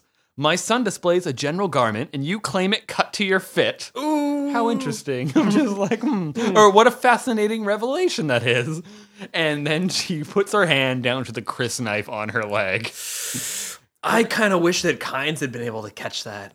What he would make of that. The crysknife? Yeah. Ooh. I think I gotta hold off, actually. On revelation. Oh, I'm so sorry. Oh, that's a tough one. Derek. That was me feeling like Kynes. That was it right there. That was it. Did you say water? How was it? Excuse me. So, this garment, though, was actually code. And Paul catches it. Yeah. This means prepare for violence. Jacobsa. No, not quite. Jacobsa would be like actually. Well, I meant using like, okay. battle language. I was thinking of the actual Jacobsa. Yeah, no, that's a bad term for me. This is what I would call like Atreides battle language. Yeah, battle language. I think it's more than signs and everything. It's also codes and positions and where you stand. Yeah, and Jacobsa is like one of the Fremen languages. Yeah, Atu Prejnia. Yeah. That was the Jacobsa. It was the Chechen language that the royalty used, and they didn't let any of the serfs know. Does I mean, not to take up too much time, does anyone has anyone accumulated like what all of the battle language for the Atreides is so far? Is there a list out there? No, we don't get words. Or do you mean like the signals and stuff? Well, like the codes. Like we know that garment means like prepare. Maybe there's only a few. That would actually be that'd be really cool to find. Yeah, there's probably probably 10 or so sprinkled throughout like the first couple books I could think of. I mean, we've seen a lot so far actually. Yeah, we should look at that. Yeah, I wonder if there's more. There's got to be more, I bet. It might just have to be our job, Mike, and go with your total prophecy list. You have the total list of that. I don't want another job. I know. I just want to talk about worms.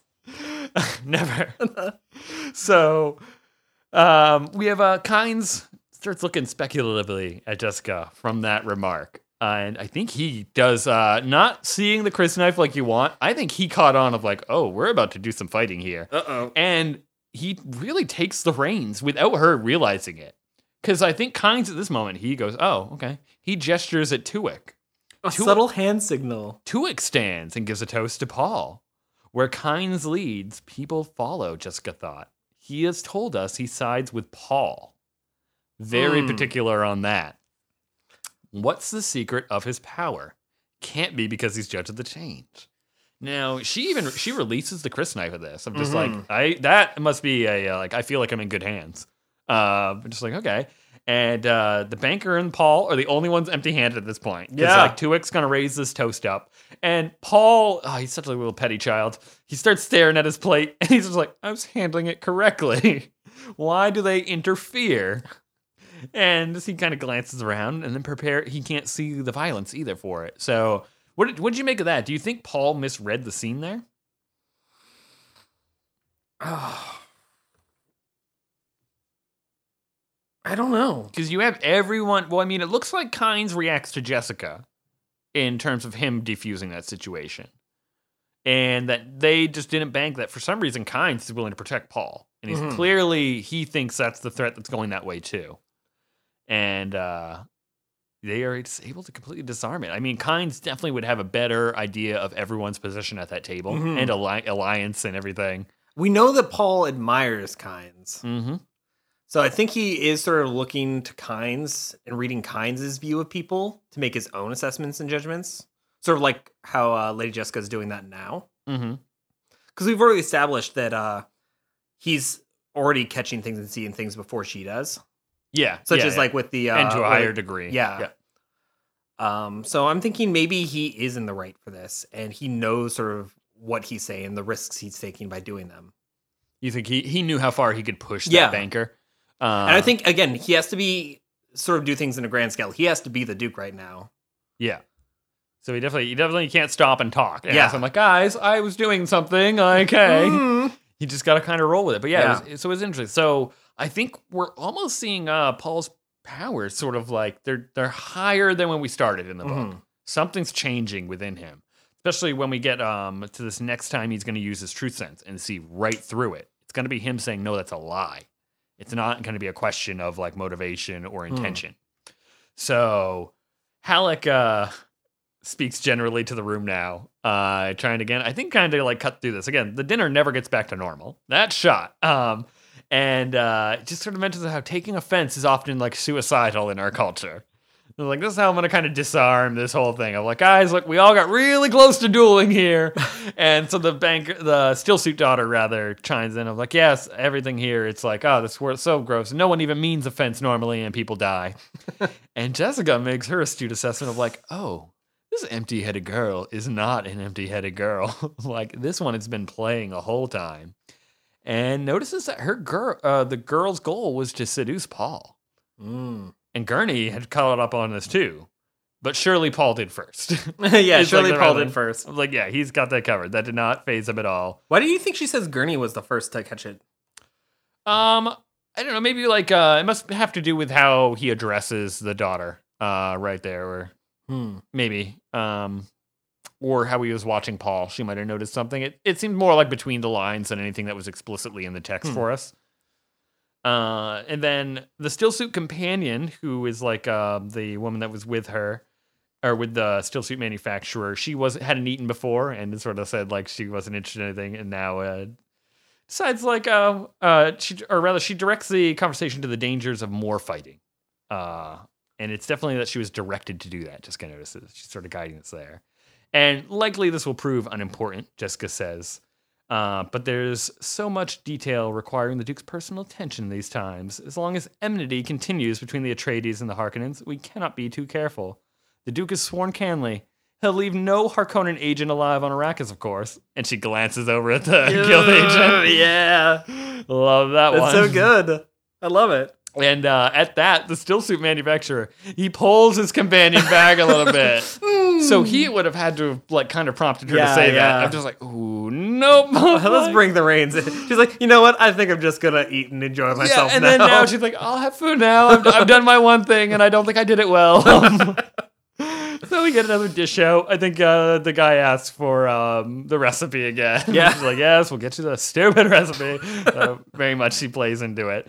And Jessica, she starts asking the banker about spice and how far into the desert the miners go. And I think kind of just uninvited sort of tells us how there's a great mother load of spice in the south. That's like this song and rumor among right, because no one's been there. It's like the edge of the world kind of thing. Yeah, exactly. Yeah. It's too dangerous to go beyond. Yeah. Worms, storms, it all just gets so crazy there. And Butte claims that the Fremen have gone down there. They have soaks and sip wells to get water. And then they kind of explain what those were. Those are kind of cool, where a soak is something that you can dig down to and you'll find like the water table. Right. And the sip well is like that, but a little bit lower where you got to use like a straw to extract this water out. So he's saying like they have this in kinds.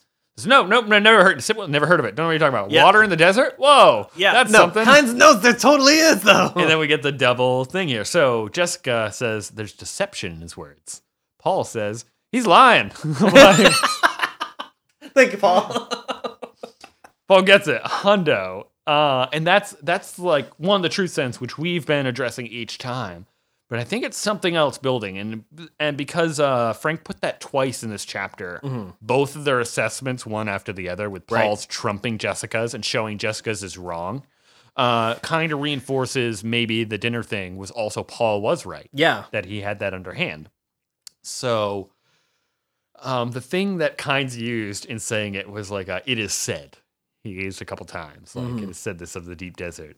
And Jessica says, like, what a curious speech mannerism they have here. If only they knew what that reveals of their dependence on superstitions. Oh, that again, and she already knows how superstitious they are with her interaction with Mapes. Right. So she knows, like, she's got a little bit of leverage on Kynes now, too. Mm-hmm. You know, it's like she'll be able to work him. There's nothing they can do about it. They need these, like, they're so fundamental to their culture at this point. Thank you, Missionary Protectiva. Done your job so well. And remember, we're looking forward to no person matched more perfectly to the myth than Jessica. Coming here for it. That what was seeded for her. And now this I thought was interesting, where Paul chimes in. He brings up that saying that he learned: "Polish comes from the city, wisdom from the desert." And Kynes just does not care at all. I'm just like, yeah, there are a lot of sayings on Arrakis, and we just move on. I thought that was sort of like wait, what? I kind of was, you're not impressed? Like, I thought that would have been a Fremen saying. I thought that would have been kind of cool, like elicited something, but we just move on and don't even like acknowledge that Paul said that. And a servant comes in, and he brings a note to Jessica. She unfolds it, and it's from the Duke. And it also has a coded kind of message around the edges of it or somewhere in it. We don't know exactly how it's worded, but she tells everyone, hey, everything's okay. The missing carryall has been found. A Harkonnen agent in the crew overpowered the others, flew the machine to a smuggler's base, hoping to sell it there. Both men and machine were turned over by our forces. And then she nods towards Tuick. And I think he just kind of gives a little toast back to her.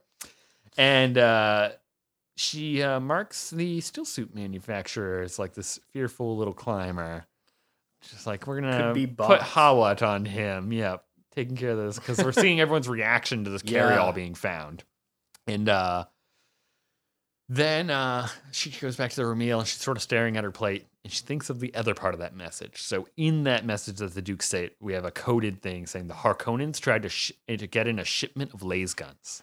We captured them, but that means they could have succeeded. And her mind just goes racing with the fear of possibilities. Laser gun and shields, Mike. We've outlined them before. Now, yeah, you told me how they sort of work, and this is the first time we really get it set in stone in here. Yeah. So if a laser gun hits a shield, yes, it creates some, I guess, no one's quite sure because of how, like, seldom it's ever used. What do you mean?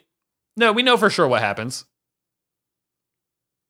What they're it says could be more powerful than atomics. They don't exactly know how powerful though. That's why I'm saying it's probably seldom used. So it determines like the power of the shield. Oh, and the power of the laser gun too, probably. Or is there only one setting? I'm off and dead. Yeah, right. The laser gun. I'm thinking it might have one setting. Like, that might be one like kind of thing. But the shield, we have a house shield, we have a personal shield. Yeah, there's like different levels of variance there. Okay, yeah. So the fact that when a laser gun hits a shield, it creates a catastrophic explosion, but it only affects the two individuals, the one who fired the gun and the one who is shielded. Yes.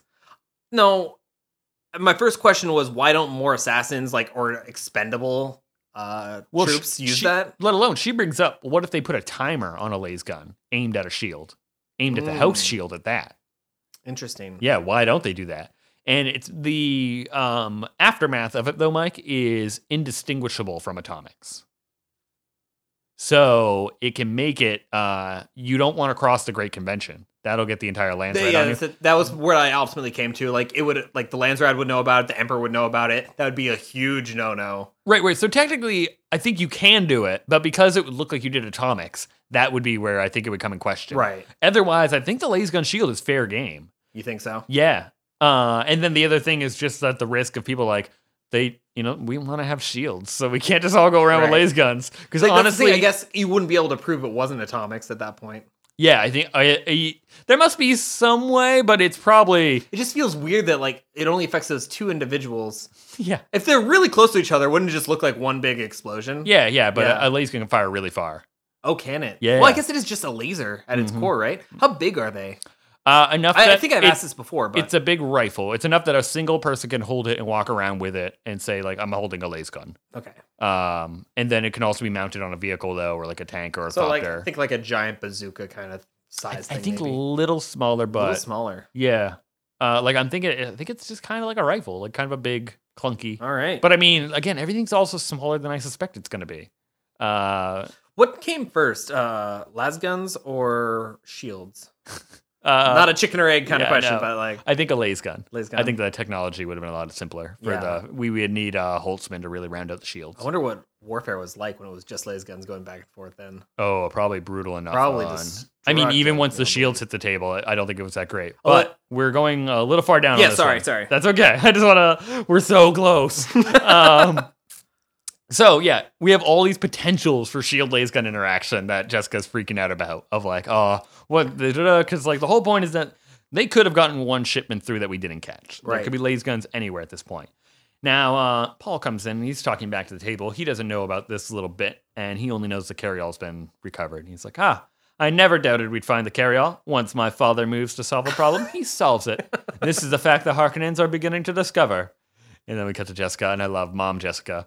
He's boasting. Jessica thought, he shouldn't boast. No person who'll be sleeping far below ground level this night as a precaution against laser guns has the right to boast. It's we're going to take cover tonight, by the way. Once you see your new bedroom, Mom. Your new bedroom is a mile underground. I hope we check it for Hunter Seekers this time, guys. Let's not go 2 for 2. Oh my goodness, that was a long chapter. That took up most of our time. You know what though? We're back to good chapter enders. That's true. Yeah, that was a really good line to end off on. That's a I nice like one. that. Oh, and yeah, I don't have any deep dives for us this week, Mike. That was a long about route just to go through dinner. We're skipping dessert today, so. Is there anything that we've passed over that you wanted to touch on? Yeah, where's it? Oh, yeah. So there's another coded message that you missed, actually, with what a fascinating revelation. Okay. And that was code for it's time for the glossary game! I like that one. Yeah, that's good. I think I caught you off guard in that one. Yeah, I saw where you're going once you read the quote, but then it's like, that good work. Good work there. It was good. Glossary game time, Derek. That was a good chapter. It was pretty solid. I didn't have anything else to follow up on. I'm glad. Okay, cool. Would have been hanging on the edge of my seat. Where do we leave off point wise? Right now I'm in the lead. What? Yeah, 17-15. So we were at a Sometimes I feel like I'm playing a different game on my own. We've been back and forth a little bit here. Okay. It's been a downhill for me for 2 rounds. Yeah. Yep. Oh man. What did we have for last week then? Honestly, I have a blank in my mind. Yeah, so we had 2 words. One was Planacenta. Planacenta. Okay. Which I actually I got really close with the breaking down of that word though. I didn't get it at all. But it's funny. We read that word. It was in the conservatory. It was one of the flowers that we listed. I even think we said it on the podcast itself. With the Sungali. Yeah, it was the one that had the sweet aroma. Yeah, I know, because it's a sweet plant. The Planacenta. And that's exactly what it is. It's an exotic green bloom of a cause noted for its sweet aroma. I just thought that was funny that we missed that one. Oh, now I do recall. I got the planet too. Yeah. Looked into it. Not a real thing. A cause? Oh, no. The planet. The next word was Sarfa. Sarfa? Yeah. And that was one you didn't get either. That was a little harder. Was that like a religious thing? It was, yeah. Like I want to say like a doctrine. No, it was maybe not a doctrine. It was the act of turning away from God. Oh yeah. Yeah. Was that the full definition of it? The act of turning away from God. The act of turning away from God. Okay. Verbatim from the glossary. That kind of reminds me then of like remember cherem?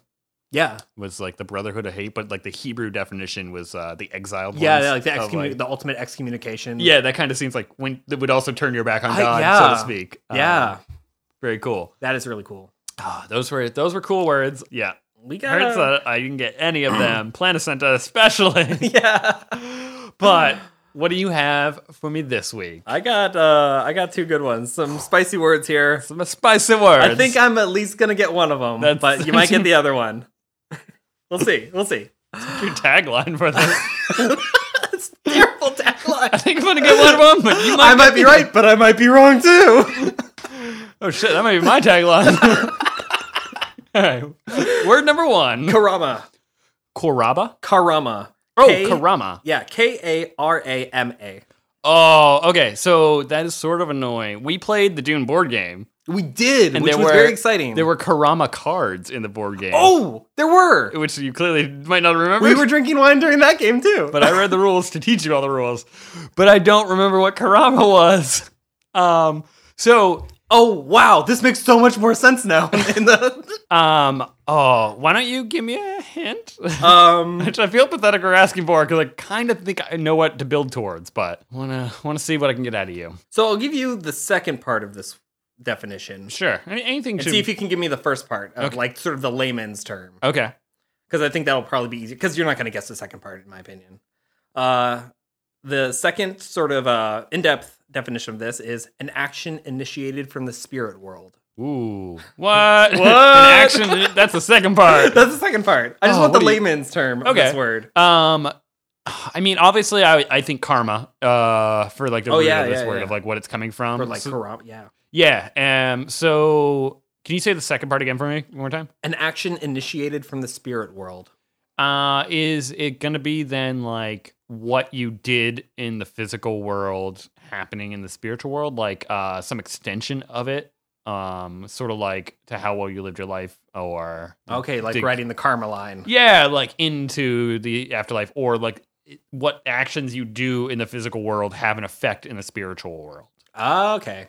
Yeah, kind of like that. That I think it's kind of where I would end up. So like very like full religion kind of thing. Yeah. Well, just that like acknowledging that the spiritual world, yeah. I mean, I'm sort of looking at it from a cynical, non-religious view, but like, this extra dimensional kind of place that like your actions here have an effect on there. All right.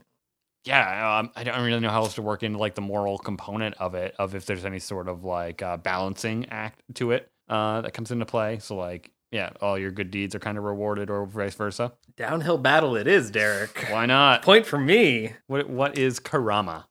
A miracle. A miracle. An action initiated from the spirit world. A miracle. Oh, okay. So now, like thinking like back to those cards in the board game, those were the like game-changing cards that would like make or break some of your decisions. Yes, that's cool. I think that's like looking back and like I get it now. That's really sweet. Yeah. So it started in the spiritual world and it manifests in the real world. Yeah, and that's a miracle. Mm-hmm. Very cool. That's really sweet. Okay. So, Karama. That's a good one to keep in mind. I can't wait to see that in the book and where that takes place. I feel like that's definitely a Fremen thing. Yeah. That was kind of the opposite of what I was looking at. Then I was expecting the material world to affect the spiritual world, but it's the opposite. Second one, Mudir Naya. Mudir Naya. Mudir Naya.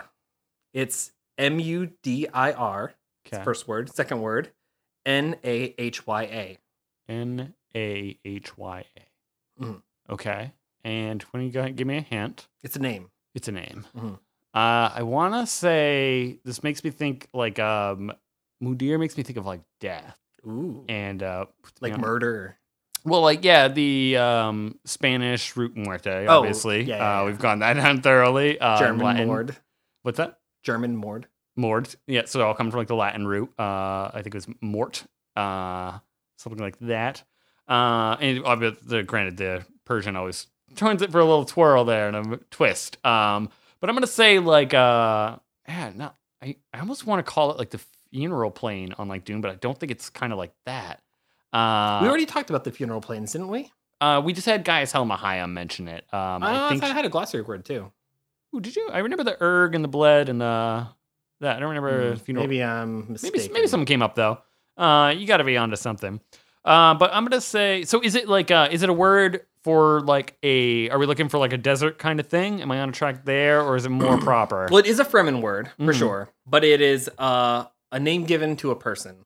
Okay, so I think I'm basically gonna go at most half point on this then, because I would have totally gone down the route calling it like an area, thinking it's like naming for like a funeral, like a cemetery kind of thing. Oh, right, yeah.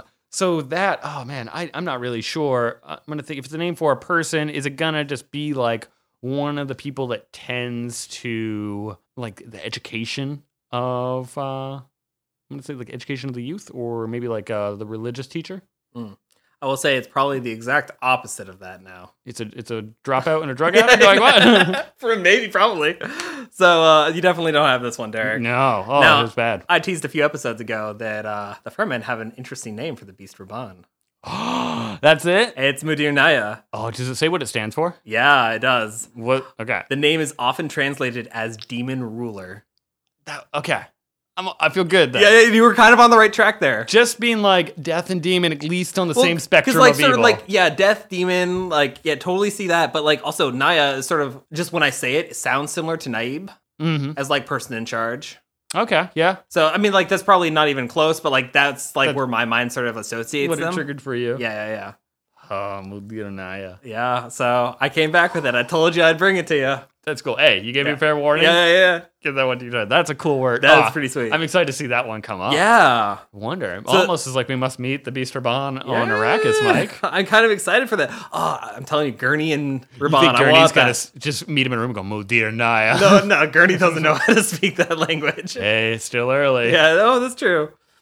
Gurney, yeah. I keep seeing, I know Duncan is the weapon master of the Atreides? Is that what it is? They're both war masters of the Atreides. I keep mixing up the first noun. Yeah, it might be weapon. Oh, I might be confusing that now. Yeah. I think it's weapon master, but I do think that Gurney, he's like, aside from Thufir, Gurney's number 2. Like, that's the person we go to for like, we need a problem solved. Yeah. Or like, I need a man with me. Like, Yeah. Gurney's your first mate. Idaho's junior. Yeah. Two of them. So remember, he came on last. That's true. And with our timeline, he's only been with them for like 5 years. The family. Yeah. So that's not that much time compared to Thufir and Gurney. That's pretty good.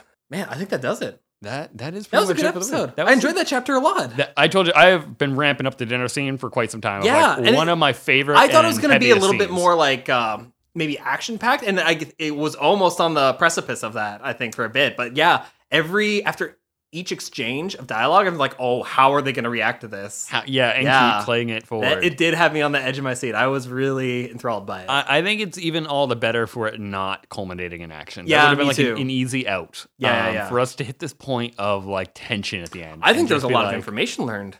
It is. Yeah. And I think a tough place to like draw an end to the scene. Like that was a good point for him to like be like, and this is where it stopped. Where it's not, everybody doesn't get up, everybody doesn't leave, the dinner's not over yet. But this is just where we're going to walk out. Yeah, this is a good place for us to step out of the room and start thinking of something else. So yeah, that was amazing to come to. But I mean, like I said, that's going to be just do it for this week, Mike. If you guys got any questions for us, if you know a wine that we could afford, let us know. We're on Instagram and Twitter. It's SpiceWorldPod. you can always reach us by email at spiceworldpod@gmail.com. And you can also visit our website, SpiceWorldPod. Wait. .com, Mike. .com. You got it. Too much wine. 16 episodes in, you nailed it. But hey, if you didn't do too well this week, Mike, there's always next week. We're going to come back. If you have any suggestions for what we can do to add to our website to make it more exciting, let us know. Ooh. Take it into consideration. Taking that? Might learn a thing or two.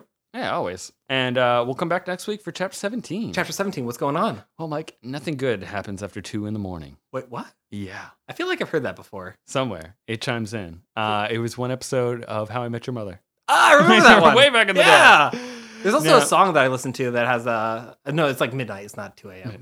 Yeah. Nothing happens after, yeah. Anytime in dark, it's not fun. But yeah, in the dark of night, Mike, something's going to wake Jessica up. And she's having none of it. Oh. So we're going to see Jessica does sleep. Confirmed. Canon. 8 hours.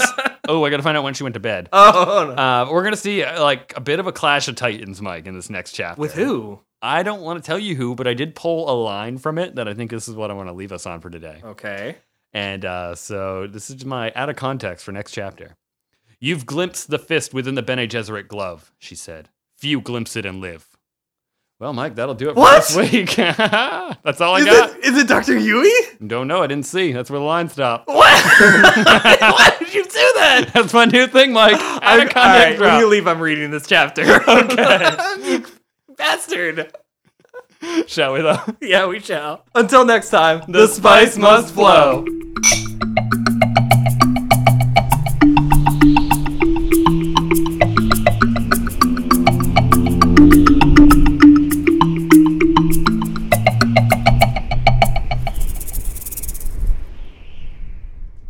All right, we ready to go? Hell yeah, we're ready to go. Where's the... We're not ready to go. I left my tablet over here. I'm just like, excellent. I'm like, where's my stuff? All right, we need that out of context. Admittedly, drop. I didn't check to see if I was ready. I should not have said that. Just got you excited. What can I say? Hell yeah, to the Thopter, man.